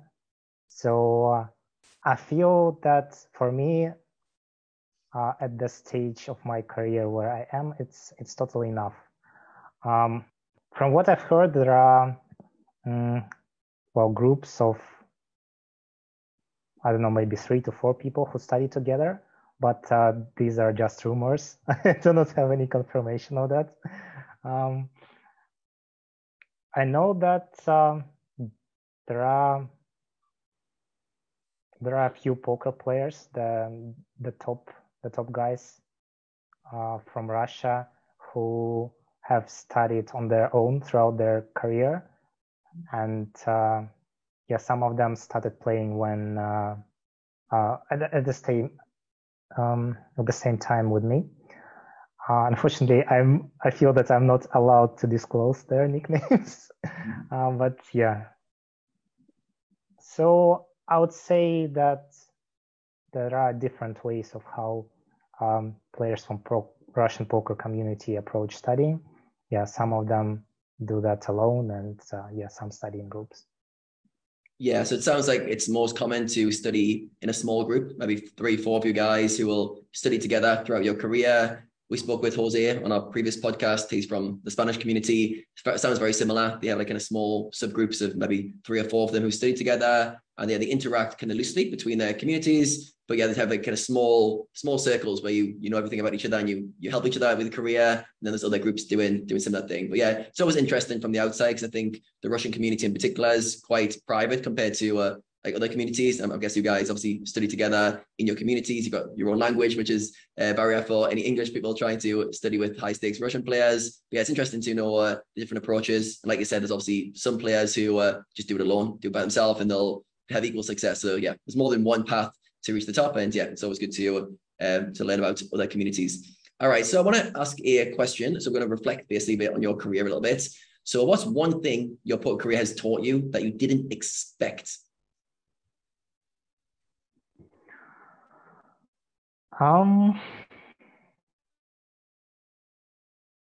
I guess the main takeaway is that you do not have any limits in your life. So I don't remember exactly which guest shared this same idea that it's just a matter of the hours that you put in that are required to succeed basically in maybe every area of your life. So it's not about talent. It's about work ethic. It's about self-discipline, and it's about work-life balance that you have. So if you have all those points ticked, then you could succeed basically in every area that you would like to. What a powerful lesson. And yeah, I think I love that. It's what you're saying there is basically we don't really have any limits. The limits are based on how much we can apply ourselves, how much effort we can put in, how much time and hours. And very often we create our own limits with our own narratives. We think we can get to a certain level, achieve a certain outcome in any endeavor, and we often limit that pursuit. And for you, through the poker pursuit, you've realized, wait a second, there aren't any really limits. Obviously, there's certain physical limits. Like if I wanted to break the 100-meter world record, I'm probably going to run into some genetic obstacles there. But most endeavors, especially when it comes to the mind and creating life circumstances, there are no limits. It's just what you can apply yourself to. Very often being around people. Actually, yeah, a follow-up question on that. Is there anyone who is in your circle, who you've been around, who's helped you to think that way? Because myself, I was living with two other poker players and I was struggling to always keep progressing with like the next level. There was a few points where I wanted to kind of stop in my poker career, but the guys I was living with were always more ambitious than me. And they were always going, let's go for the next level. Let's do the next thing. So I would always like see their ambition and go, right, I want to do the next thing. But for me, it was a bit counterintuitive at first, but over time I learned to adopt that philosophy and mindset. So for you, was there anyone around you, any role models that allowed you to think without limits whilst you're progressing? There is one guy who I worked with in my career. His nickname is Jacer1337 at PokerStars. He's not playing anymore, but he used to be a very top regular at the highest stakes on PokerStars. So when we initially started working with him, I played 2K and 5K. And I thought at that point that that was enough for me. So I was making quite a bit of money there. And so I basically was trying to improve my strategy without moving up in stakes. And at one of our earliest sessions, he showed me a couple of hands from 10K and 20K. And we started analyzing them. And I realized that there were the same people playing, more or less. His reasoning behind the plays that his opponents made were, well, close to the reasoning that I had at my regular stakes. And that was definitely a breakthrough for me. Seeing my friend playing those limits and seeing that we were roughly at the same level at that point really made myself believe in that I could achieve way more. I could start playing those high stakes, and I started. And I'm very grateful to Jacer, whose name is Sergey as well. And yeah, like as OTB, he will be in my heart forever. It's interesting that we often cap ourselves at a certain level. So for you, 2K, 5K, it seemed like a point where you almost wanted to stop progressing and like optimize your win rate at that level. But it only takes like a little bit of an insight into the levels above, because often at that time you start to glorify the levels above. You put everyone on a pedestal and you're like, all right, these are amazing. The 10Ks, 20Ks must just be some GTO gods. I'm not going to go there. But then you get like an insight into that level and go, wait a second. it's not that much difference to the level I'm playing. And then you see someone who's in your circle actually playing those games and having success. And then all of a sudden the spark goes off and you're like, I can do it too. And that's sometimes all it needs, that willingness to go, I can see that I could make it at that level. And then from there, obviously, it takes a long time to progress your game, build your bankroll, a lot of kind of skills you need to learn along the way. But that spark goes off. And before you know it, you're trying to be a 10K player, 20K player, 100K NL player going forward. And yeah, you keep progressing. So yeah, really interesting. And I think it's awesome when you've got someone in your environment who could be that spark, whether it's a coach, a friend, or yeah, someone you're around. All right. So what would you say was the biggest contributor to your poker success? Very tough question, I know. But what separates you from, say, a player who gets stuck at the mid stakes, for example? A lot of players progress to a certain level and then they can't keep progressing. You've went all the way to nosebleeds, like incomprehensible stakes for a lot of players. What do you think has been the biggest contributing factor towards that? I feel that there is a lot more that determines poker success apart from the poker strategy that you have.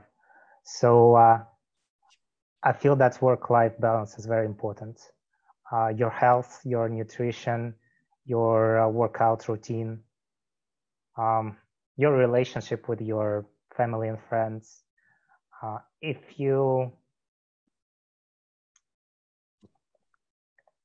some of those areas are not well in your life, that will definitely have an impact on your overall poker performance.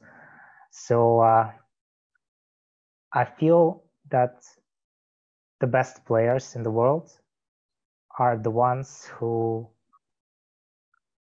have high levels in every aspect of their lives. So I feel that should be what those mid-stakes players should be striving for. Not only to create an ideal non-beatable poker strategy, but also other adjacent parts of their lives.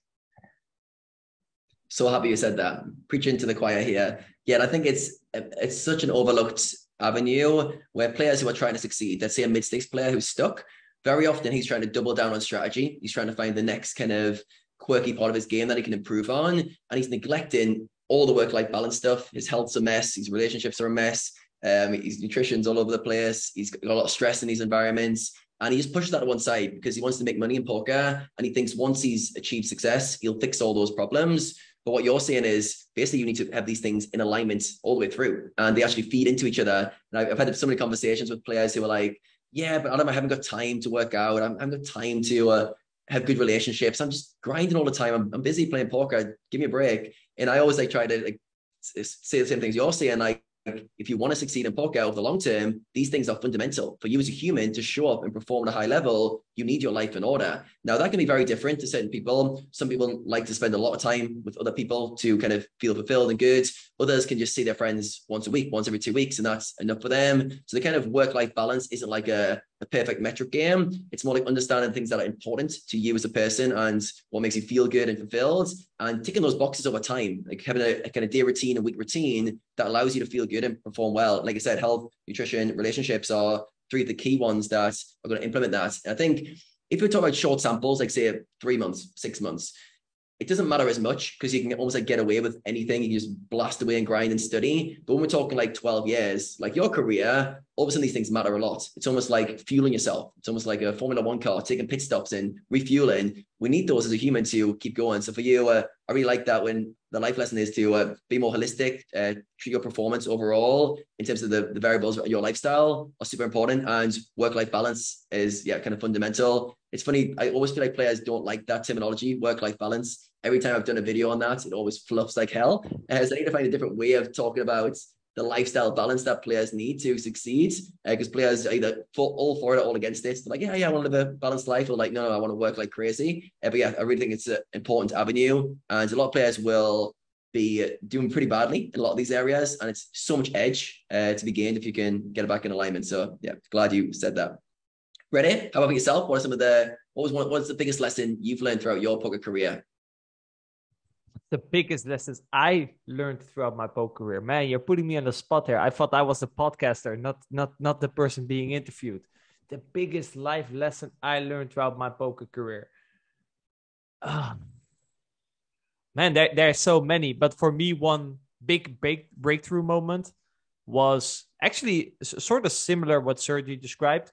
I'm teamed up with Explode 777. And I remember when we joined, he came up with the idea of that we were going to become the best. And I just always played poker in order to live. So what that did with my brain was like, okay, so if we try to become the best, what are we supposed to be doing on a daily basis in order to become the best, right? So I started to indeed then also think about nutrition. I started to hire coaches in terms of improving my performance. I started to work with a solver because before that I wasn't working with solvers.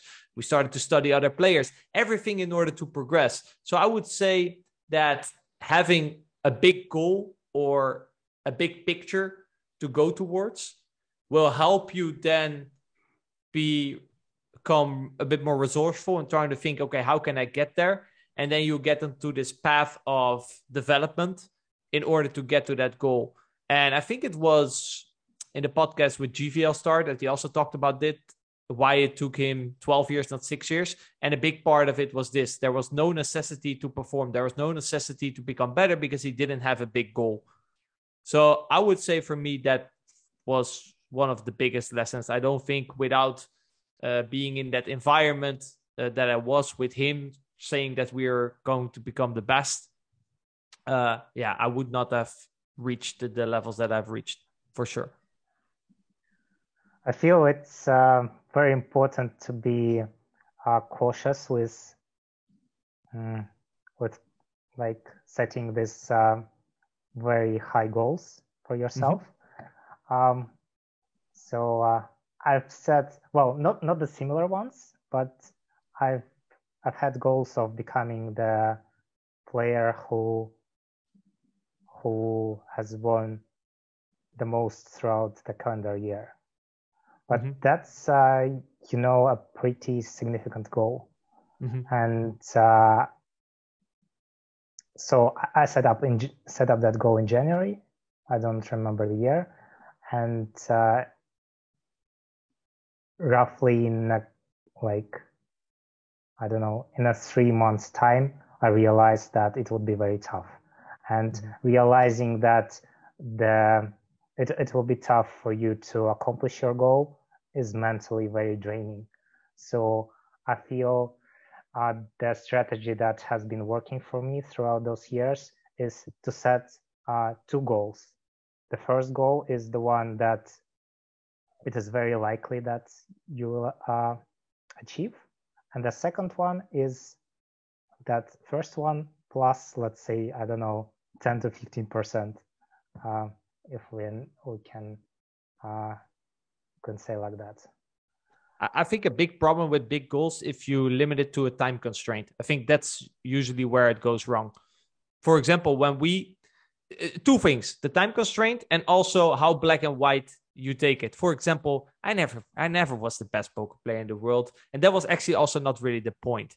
It's more in trying to become the best, you're more likely to reach number 10 than if you wouldn't try to become the best, you would probably strand at number 50, right?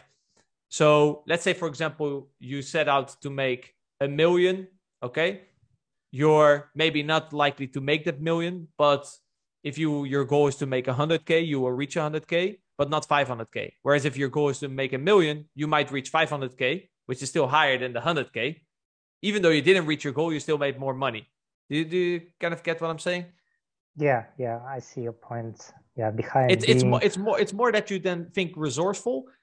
And the problem with the time constraint is that, as you said, after 3 months, when it's not working, you're like, it's not going to work. I only have 9 months left, so you quit. Whereas if there's no time constraint and it's not working, you're going to try to think about, okay, it's not working the way I'm currently doing it. How can I improve? What are my current leaks? And this can be work-life balance related or strategically related or whatever, in order to become at least closer to that goal. You need to have something pulling you forward. Like, a drive that you want to try to get somewhere. You need to have a reason to get out of bed in the morning and be like, this is what I'm working towards. I didn't say that I gave up. I said that it was mentally more tough to to realize that it will be less likely that you accomplish that goal that you had set up 3 months before. Yeah, and then it can also be demotivating. And I think especially if you put time constraint on, for example, playing a certain stake, then, certain things are out of your control. You might take a shot, the shots don't work out. That's extra frustrating, and you build up extra stress because, oh shit, now I only have 6 months left to reach my goal of that stake. Oh, I don't have time to grind out now on this lower stakes. Oh, why is this downswing here? I only have 6 months left. I can see a narrative like that becoming very stressful in the mind, where if you're just like, listen, still the goal, I'm going to reach it. I don't know when, but when I'm ready, I'll try it again. It's way more peaceful. Mm-hmm. Do you hear the difference in terms of when I explain it? I had a question. You said that you were trying to take shots at 2K. I think you tried 6 times, and the 6th time you succeeded. What do you think set the 2K guys apart from the guys that you were used to playing with at like 500 NL, 600 NL, 1K NL? Well, first of all, they had the names that were recognized in all of the high stakes community. I'm talking about the guys like OTB, F My Life on PokerStars. That was a huge winner at that time. He's actually F My Life is actually one of the guys that had the biggest impact in my poker career. He was a bit like my what was Jaser for you. He was a bit like me. Yeah, when I started to play poker, I think 11 years, let's say 11, 12 years ago, I moved to Malta, and I was in a house with F My Life, Scarface, VLT. You probably remember as well. Yeah. And then especially back then, no, he lives the retired life in Portugal. But he was already playing 5K back then, and me and Scarface, we were playing 200. So you can imagine the gap, right? And I remember back then he was only 17. PokerStars is aware of this by now. He was playing, I think, on his mother's account. And in the end, he settled it. But it was like a 17-year-old kid playing 5K. And yeah, he was very smart, and he taught us a lot of things about poker that helped us progress throughout our career. So interesting that you named him. But he was definitely, I remember he was definitely one of the end bosses on PokerStars back then, 2K, 5K. I remember that I caught a little bit of time playing against for Haley, and that's a Russian legend, right? Yeah, for Haley, I have not played any hands with True Teller at that time. What about Claw Viper? Yeah, I recognize that name. There have been rumors that he was cheating. Really? Even at that time. Yeah. I do recall he at some point, because he would move down and up through stakes like crazy, and then he would play 10K heads up against for Haley, and then a month later you would see him grind 200K hands on 100 NL. Yeah, heads up probably did not go well. Yeah.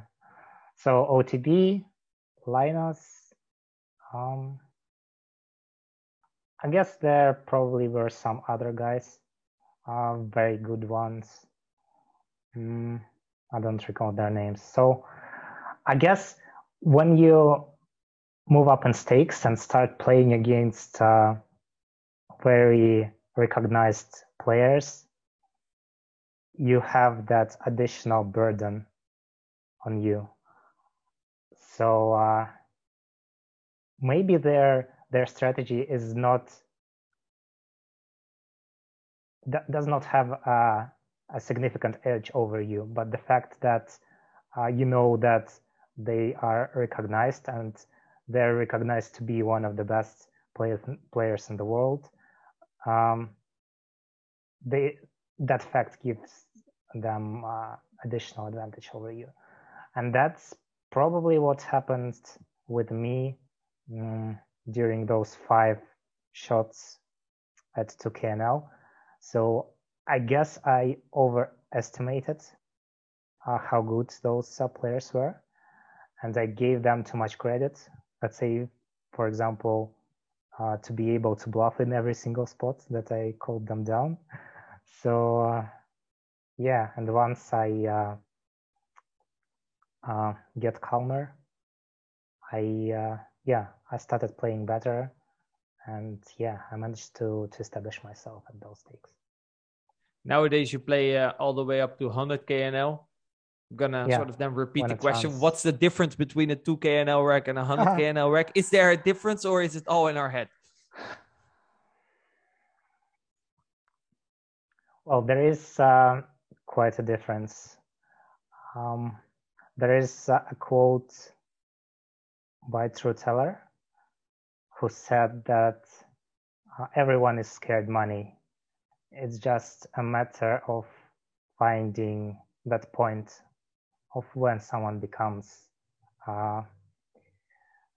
vulnerable to the stakes they're playing. So I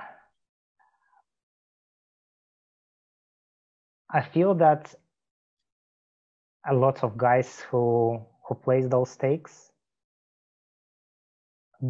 are not rolled to play there, and that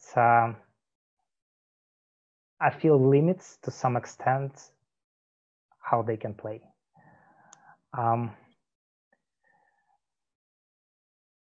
For example, playing 2KNL, a lot of people have, let's say, 50 to 100 buy-ins at those stakes, meaning that if they make 5 large bluffs, with all of them which are unsuccessful, that does not impact their bankroll all that much. However, if you make 5 marginal plays at 100 KNL, that means that maybe half of your bankroll is gone. And that fact influences how people play. I feel that games can get a little bit neater with those players with scared money at the table.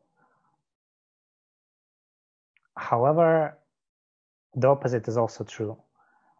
If some, let's say, Chinese businessmen sit at the table and start playing, they probably have infinite bankrolls. That means that scared money is not a concept that can be applied to them. So the game becomes a madness in that case. And being able to play in that madness is also a skill, because that's probably not what a lot of players are used to. Let's say that your regular stake is 5K and you are used to, let's say, plus 50K, minus 50K swings a day. And that's okay for you. You're fine with that.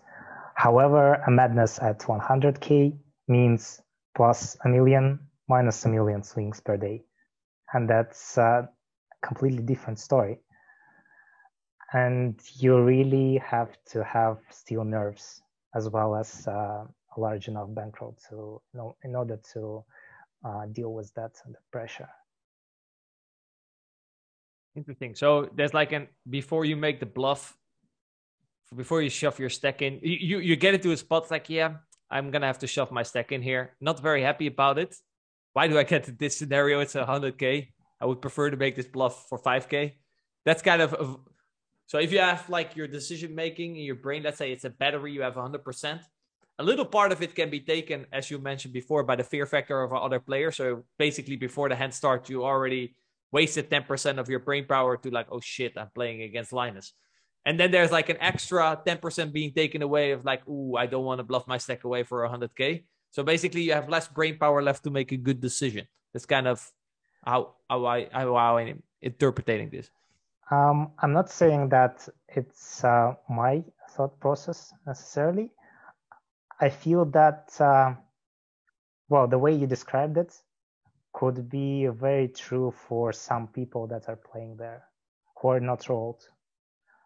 And by not short, I mean that they do not have 50 buy-ins at those stakes. So I cannot only speculate about the depth of each player's bankroll, but I feel that some guys definitely do not have enough money to comfortably play there. One thing I also noticed in, for example, take high stakes cash games compared to mid stakes cash games is the time they take for their decisions. I feel like on every street, there's being way more time used than on mid stakes, for example, which I think is good advice for mid stakes players to take time for your decisions. I think this is something that I always see different. High stakes games always take way more time for their decisions to figure out a play that they want to make.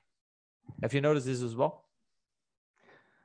Well, I'm probably the person who uses the most time to make my own decisions, and some people get pretty annoyed by that. For example, every single time I play against Yasam Gale, the high stakes regs, he tries to throw me that I'm very slow with making my decisions. I guess, well, I can explain my thought process behind that. So a lot of decisions are, especially on the river, are not snap decisions. Let's say you have to make a marginal bluff, or you have to make marginal hero call. So they are marginal originally. So you have to think a lot about a lot of factors in order to make a better decision. And let's say you now have not a bluff, but a value hand, and you somehow want to be balanced in that pot so that your opponents are not able to read you. And because of that, you have to use a significant amount of time, not only with your bluff, but also with your value hand. Do you see my point behind being balanced? Yes, no. I mean, how much time you use. Timing tells exist in online poker. That's 100% for sure, especially when you get to lower stakes. But I think also especially when you get to high stakes, like you said, also people are smarter. You have to take a bit more time for your decisions. People will read through things if you don't think about it correctly. Also, it helps that especially, most of the big online cash games happen on either GG, ACR, and both sides have 100-second time bank or something. So that also I believe helps. It's 80 seconds on ACR, 80 seconds. But yeah, that's more than enough. Compared to in the past, when people played mainly on Poker Stars, and at some point I remember also they made it even shorter. You don't have that much time for your decisions. But yeah, very, very good point. Speaking about going further into stake, what motivates you is always to jump into the next stake. If you play 100k NL, what is the next stake? Is there a next stake after 100k NL? Do you have to transition into live poker? I've played live poker a couple of times, only a couple of times, probably to your surprise, in my career. And the game has been quite boring. I didn't like that. So maybe GG at some point would announce higher stakes tables, even higher than 100k. Maybe I'll give them a shot.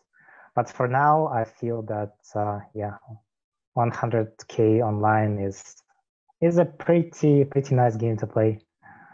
So it didn't arrive to the point where it got boring. Yeah. Well, sometimes it's not just one table of 100k. Sometimes there are 4 tables running, like for example, 2 years ago, I believe, there were games against Chinese businessmen. There were roughly 2 weeks of action from what I know. And that's quite a lot of volume you can put in. You mentioned that you did hop a little bit in the live environment. You did actually mention you didn't like it that much. Were there any differences that you noticed playing live compared to online? Oh, it seemed like a completely different game, to be honest. So the ranges were way different. Like everything was different. Ranges, frequencies, bet sizes, stack sizes, the pace of the game, the environment. So I basically was having less fun than I had online. So maybe one day I'll give it one more try. You maybe also considered in terms of you said that you would often get bored if there's no more challenge. Considered, for example, switching formats again. You went from cap to 100 BB cash. Maybe add in some high rollers, tournaments, stuff like that. I have not really studied tournaments, so and I feel that they do not really suit me all that much because you'll have to play long sessions in those MPTs. I feel that my sweet spot is playing roughly 2.5 to 3 hour sessions, and by doing that, I can give the most of myself, leave the most of myself at poker tables, and yeah, playing 9 to let's say 12-hour sessions like tournament professionals do is just not a thing that I would like to do myself. Yeah, it's a different. You need to be your C game and B game need to be very good at tournaments, whereas in poker you can just focus on playing your A game very well, and like you said, restrict certain durations of sessions and try to show up on your A game more frequently. It's also because of cash games is a bit more static, so we can go into very small nuances and try to get very close to, for example, GTO. Whereas in tournaments, stack size keeps on changing. You have ICM, blah blah blah. So you have to also in terms of the way you study, you have to take a way more holistic view of the game. So maybe that also is maybe less suits you or less attracts you. Yeah, maybe if I started my career with playing tournaments, then we would have had a different discussion now, and I would have had a different view on what works best for me. So what are you currently most excited for in poker? You wake up, you're like, it's another day at the tables. What fires you up? There is one idea that I constantly think about. That's the number of mistakes I make every single session. And so I'm looking forward to eliminating those mistakes. And I can't wait when I become a better version of myself and see what my results will be. So I feel that I have not realized my true potential in poker, and that's what motivates me. So I feel that there is a lot of work that can be done in terms of improvement, and I'm just very curious of where it can bring me. So you look at your results like, wow, I still make all these mistakes, and you're quite a decent poker player. Imagine the results I could have if I would eliminate these mistakes. What are some common returning mistakes that you keep on falling into?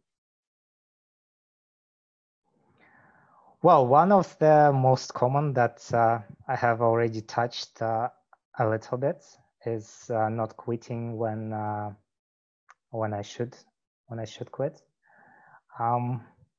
So some of the mistakes are technical.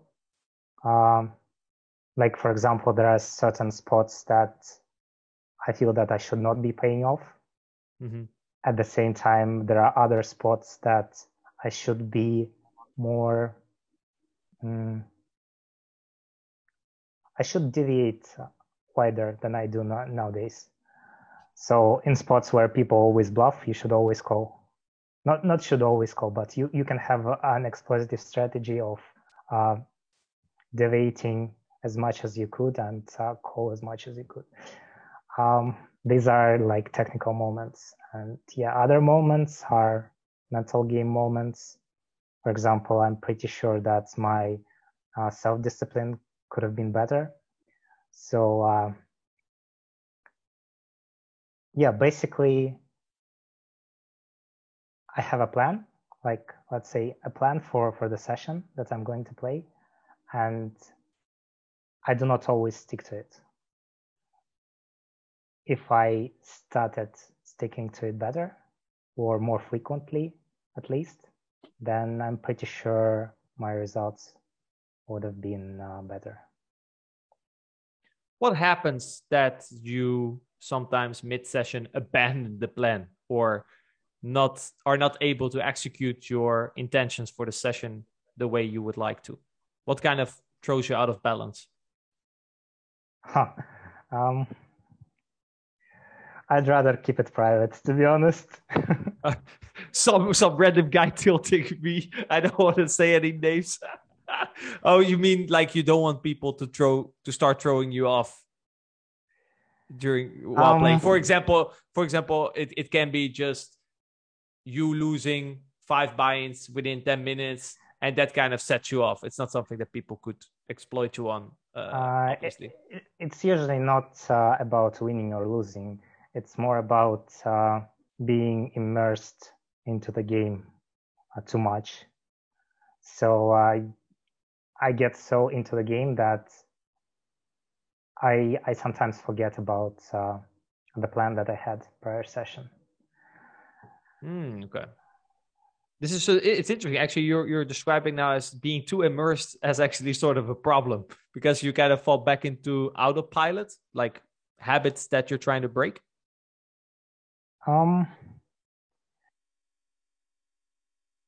Yeah, you got that right. So there are two sides of being too immersed into the game. The first one is that it helps you to some degree with motivating you for further improvements, studying and battling against the better and better opposition. However, from the other side, yeah, it could be a little bit detrimental. I feel that you should, I'm not sure that's the right way to say it. I feel that you should always be aware of what's going on. And when you are immersed into the game too much, that awareness is not always present. That's how I view it. I can definitely relate to what you're saying. I'm also curious, what are some things that happen at the tables that still upset you up until today, even though you know it shouldn't upset you, but it still throws you off? Do you still have some bad habits in that regards other than the playing too long? In terms of things that upset me, I can't think of many.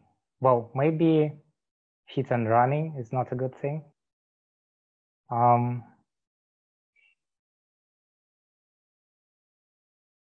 it's not about, let's say, recreational players hit and running. It's about regulars hit and running. For example, they sit playing 3 max against me and some other guy. They play, let's say, 50 hands, win a couple of buy-ins, and then they run away. It's even not about being upset. It just feels that something is wrong about those guys. If they sit down and play, then play. Do not run. Okay. This is warning to the poker world. Don't hit and run, Sergey. Stop doing it. Adam, is there any hit and running in the heads up sit and go world? You win 5 matches in a row. The sixth one you lose, then you quit. Not amongst the regulars very often, because basically in heads up sit and goes, you'll basically sit down to play whoever's in the lobby and you're challenging them in that moment. And you'll generally load up more tables against that opponent and play for a period of time. You've often got them on Skype, so you'll arrange how many tables you're going to play. And generally, it's kind of etiquette to play at least 30 minutes to an hour. Very often they go on for much more hours. So yeah, the same as Sergey said, it'd be very frustrating for a regular to sit you and then quit after winning 4 or 5 buy-ins. It occasionally happens to me when I was playing lots of tables. I'd have like 7 or 8 tables, and then someone would sit my higher buy-in, and then a regular from a lower stake take 3 buy-ins off me and then stop. But yeah, it's very infuriating because it's just like just doesn't feel fair. It feels like, okay, either we're playing or we're not playing. Make your mind up. You've stopped me. You're here. What's going on? So it gives this like the kind of fighter in you and the kind of fairness in you. Just goes, oh, this is annoying. But it's very uncommon in the heads up sit and go world because it's very frowned upon. And yeah, players who do that won't get very far because the heads up sit and go world, you need to make friends along the way to kind of share lobbies over time. So those approaches very, very quickly alienate you, and you won't have many friends in poker with that approach. But yeah, I can relate to that. Fish hit and run all the time. It's just part of they're having a good time. It's not the same. So yeah, I can. And I guess it's also not. It wouldn't also be a problem if you're up 2 buy-ins and then they lose, right? It's more that if they win body of you, then they run. It's like, what? I cannot win it back anymore. That's kind of the problem. Exactly, yeah. And it's like you haven't got the opportunity to win those buy-ins back. And it's like, it's such a short-term mindset from them. It's like, wait a second, you literally came to run good and then go away. And in your head, you're like, you've got my money. You've literally just taken my money and you're gone. Give me an opportunity to play back for it. So yeah, there's something triggers something like internally that's not quite fair. Yeah, like I said, I didn't run into it very often in my career because it's kind of frowned upon. But yeah, I can relate to it being frustrated for Sergey for sure. I've had a very interesting you talking about the high stakes games, the nosebleeds in particular, and the psychology of those games, and how people are like kind of scared money, like the true teller quote, everyone's scared money. And that was really fascinating for me because I would have thought like the 5Ks and 10Ks would play quite similar in terms of psychology. But the way you explained it, like almost once you get 100Ks, there's not many people sitting with 50 buy-ins, like 5 million. So there's a lot of people maybe under roll to play those games. So I love the dynamics you spoke about where basically a lot of players are playing a bit tighter in those scenarios, the scared money guys, which creates a dynamic of a tighter game. And then you have the other scenario where if a Chinese businessman comes in, it's like the wild, wild west. So you've gone from this very rigid game to a crazy town. So it must be really like, for those guys who are kind of the scared money, it must be a big skill set to learn how to survive and thrive in those environments. And it must create big edges when you're able to be someone who plays a good game, solid game. You're not scared money. When those scenarios come up, it must create a massive deviation where some players make all their money during those wild periods and other players lose it all. And yeah, it reminds me of a story I heard Michael Jordan, where he arrived at a golf course in England and he was meeting up with some football players and he was going to play golf. He's a very keen golfer. And they said, oh, do you want to play for money? Do you want to bet on the holes? And Michael Jordan went, sure. And the guy went, how much would you like to bet per hole? And Michael Jordan said, whatever makes you feel uncomfortable. And he's basically trying to find the point where he's like, I know there's an amount of money where you're going to deviate a lot and you're going to be scared money on this golf course. So yeah, it's the same kind of philosophy where it's like, everyone's got a tipping point where things get uncomfortable and you're unable to play your best strategy when things are high. So yeah, that was really fascinating. I just wanted to retouch on that because I think it was I think a lot of players who haven't thought about the nosebleeds in those ways, but maybe I think everyone's a robot at that time and they're so immune to swings of money. But in reality, it's people playing for large amounts of money, and the psychology of those games is different to other games. And that's often the difference between a good 5K regular who can play his solid strategy at 5Ks, but put him in a 100K pool. All of a sudden, even the strategy might be good enough to play there, but he can't do it because of the implications there. So yeah, very interesting.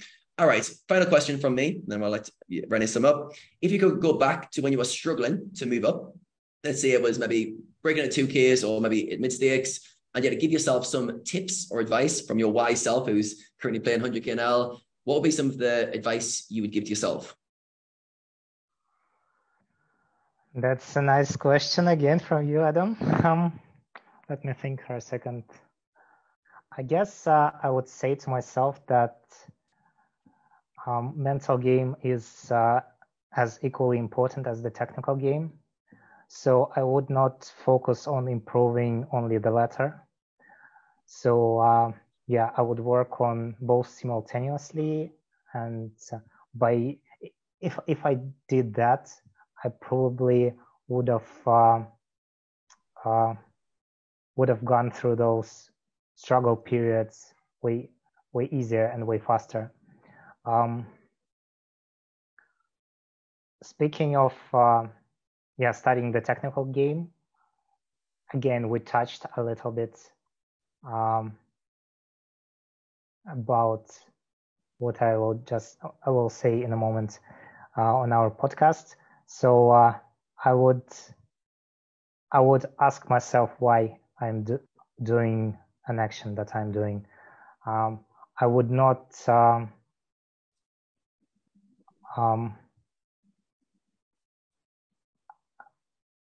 I would not do some stuff just because someone said me to do that, or it is written in an article to do that. I would try to find the real reason behind a certain action or play, or a bet size, or a range. And yeah, I would probably be more curious about the game than I originally was. So poker can be a very fun and exciting place to be in. And I feel that more than studying, which implies a lot of software work, takes away that opportunity for excitement and basically having fun. So to sum up, I would try to be more happy with my journey, more fulfilled with what I do, and more curious about the game itself.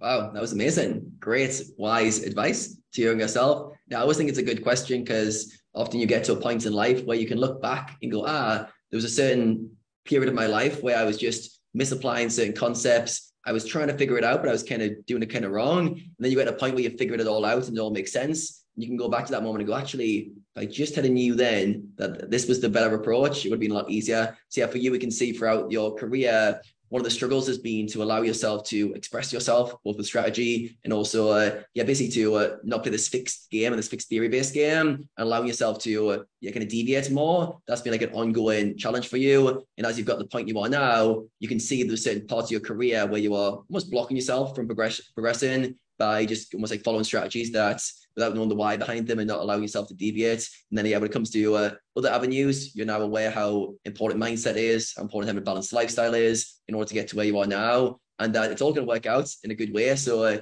you can enjoy the ride. You can have a fun time playing poker and learning it. It doesn't have to be such a slave driving pursuit, and there's a lot of enjoyment to have along the way. So yeah, appreciate that. Great answer. Rene, have you got any final questions for Sergey? No, I'm going to ask Sergey if there's any final things that he would like to share with our audience. And if not, we're going to wrap it up. Is there anything you would like to still share? Well, I guess I'm grateful to everyone who I have met throughout my poker career. My friends, my poker fellows. And I'm very happy that at some point I decided to start playing this wonderful game. And if things started differently in 2009, my life probably would have been very different. And I guess we would not have been sitting here talking about aspects of poker in this podcast. So yeah, I wish everyone good luck, both in their poker development, and I wish them a happy, fulfilling life. Wise words of Sergey. What a guy. What loads of experience that he has shared with our audience today. Adam, what were some of your main takeaways from this conversation?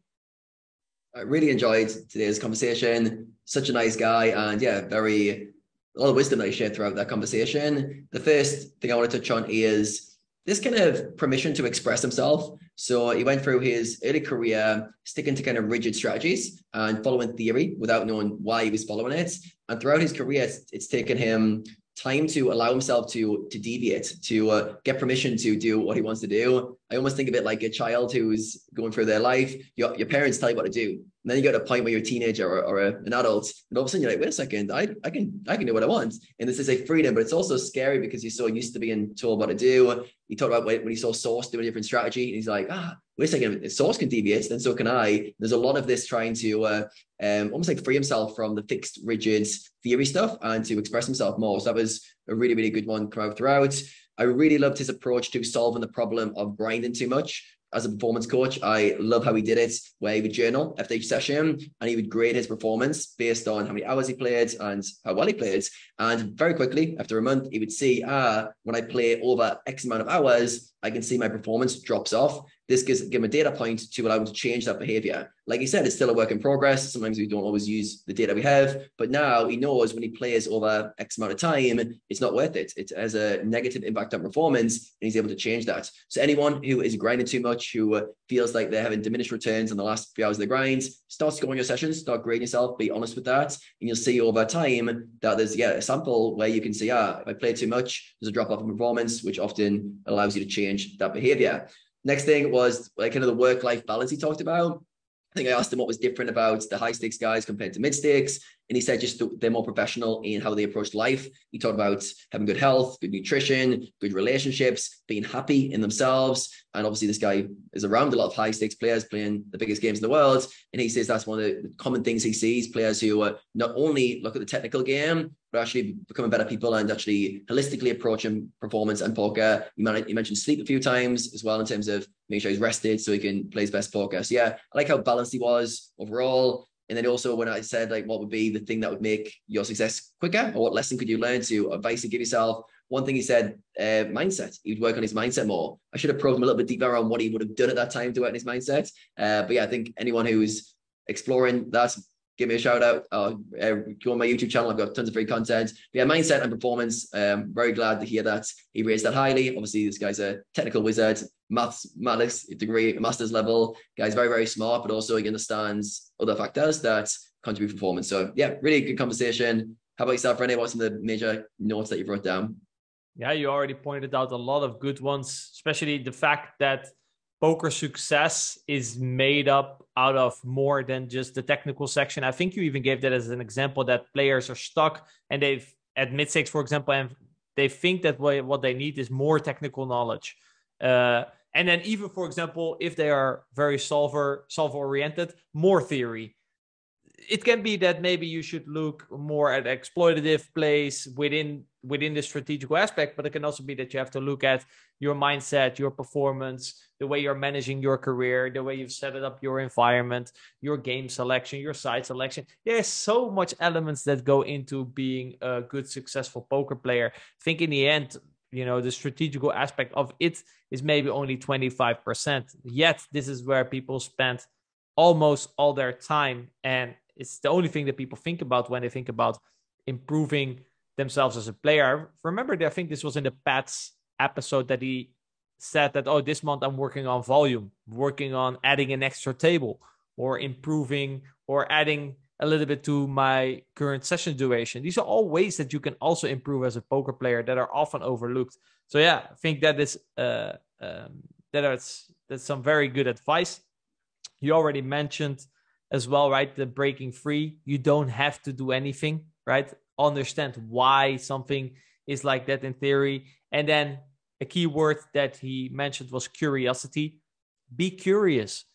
If you look, you will find different ways, right? And sometimes there's also in the permission. Take Stefan, for example, that I really like that we got into him a little bit. He used Stefan as an example. He also used OTB, I think, as an example. By studying the way that they play, it kind of gives him permission of, okay, they're doing all these kind of things, and it inspires him and it makes him curious for, oh, wow, so you can also win like that. What else is out there, right? And then he said that he kind of, instead of having one fixed way of playing, he kind of understood what that way of playing was trying to achieve. And he understood that based on various types of players. We could achieve it by taking different lines. So therefore, his game became more creative. I think that, those were definitely for me some of the main takeaways. Also, definitely in terms of studying better players, seeing what they're doing, it can be very inspirational as well. I would like to thank everyone for tuning in. I really liked this episode. I hope you guys liked it as well. I want to thank my co-host Adam for providing always wisdom. I want to thank again Sergey for agreeing to come on and share his journey with us. I would like to see you guys leave a good review, comment, give a like. You know how it works. Really helps the channel. And I would like to see you guys in the next episode for more wisdom.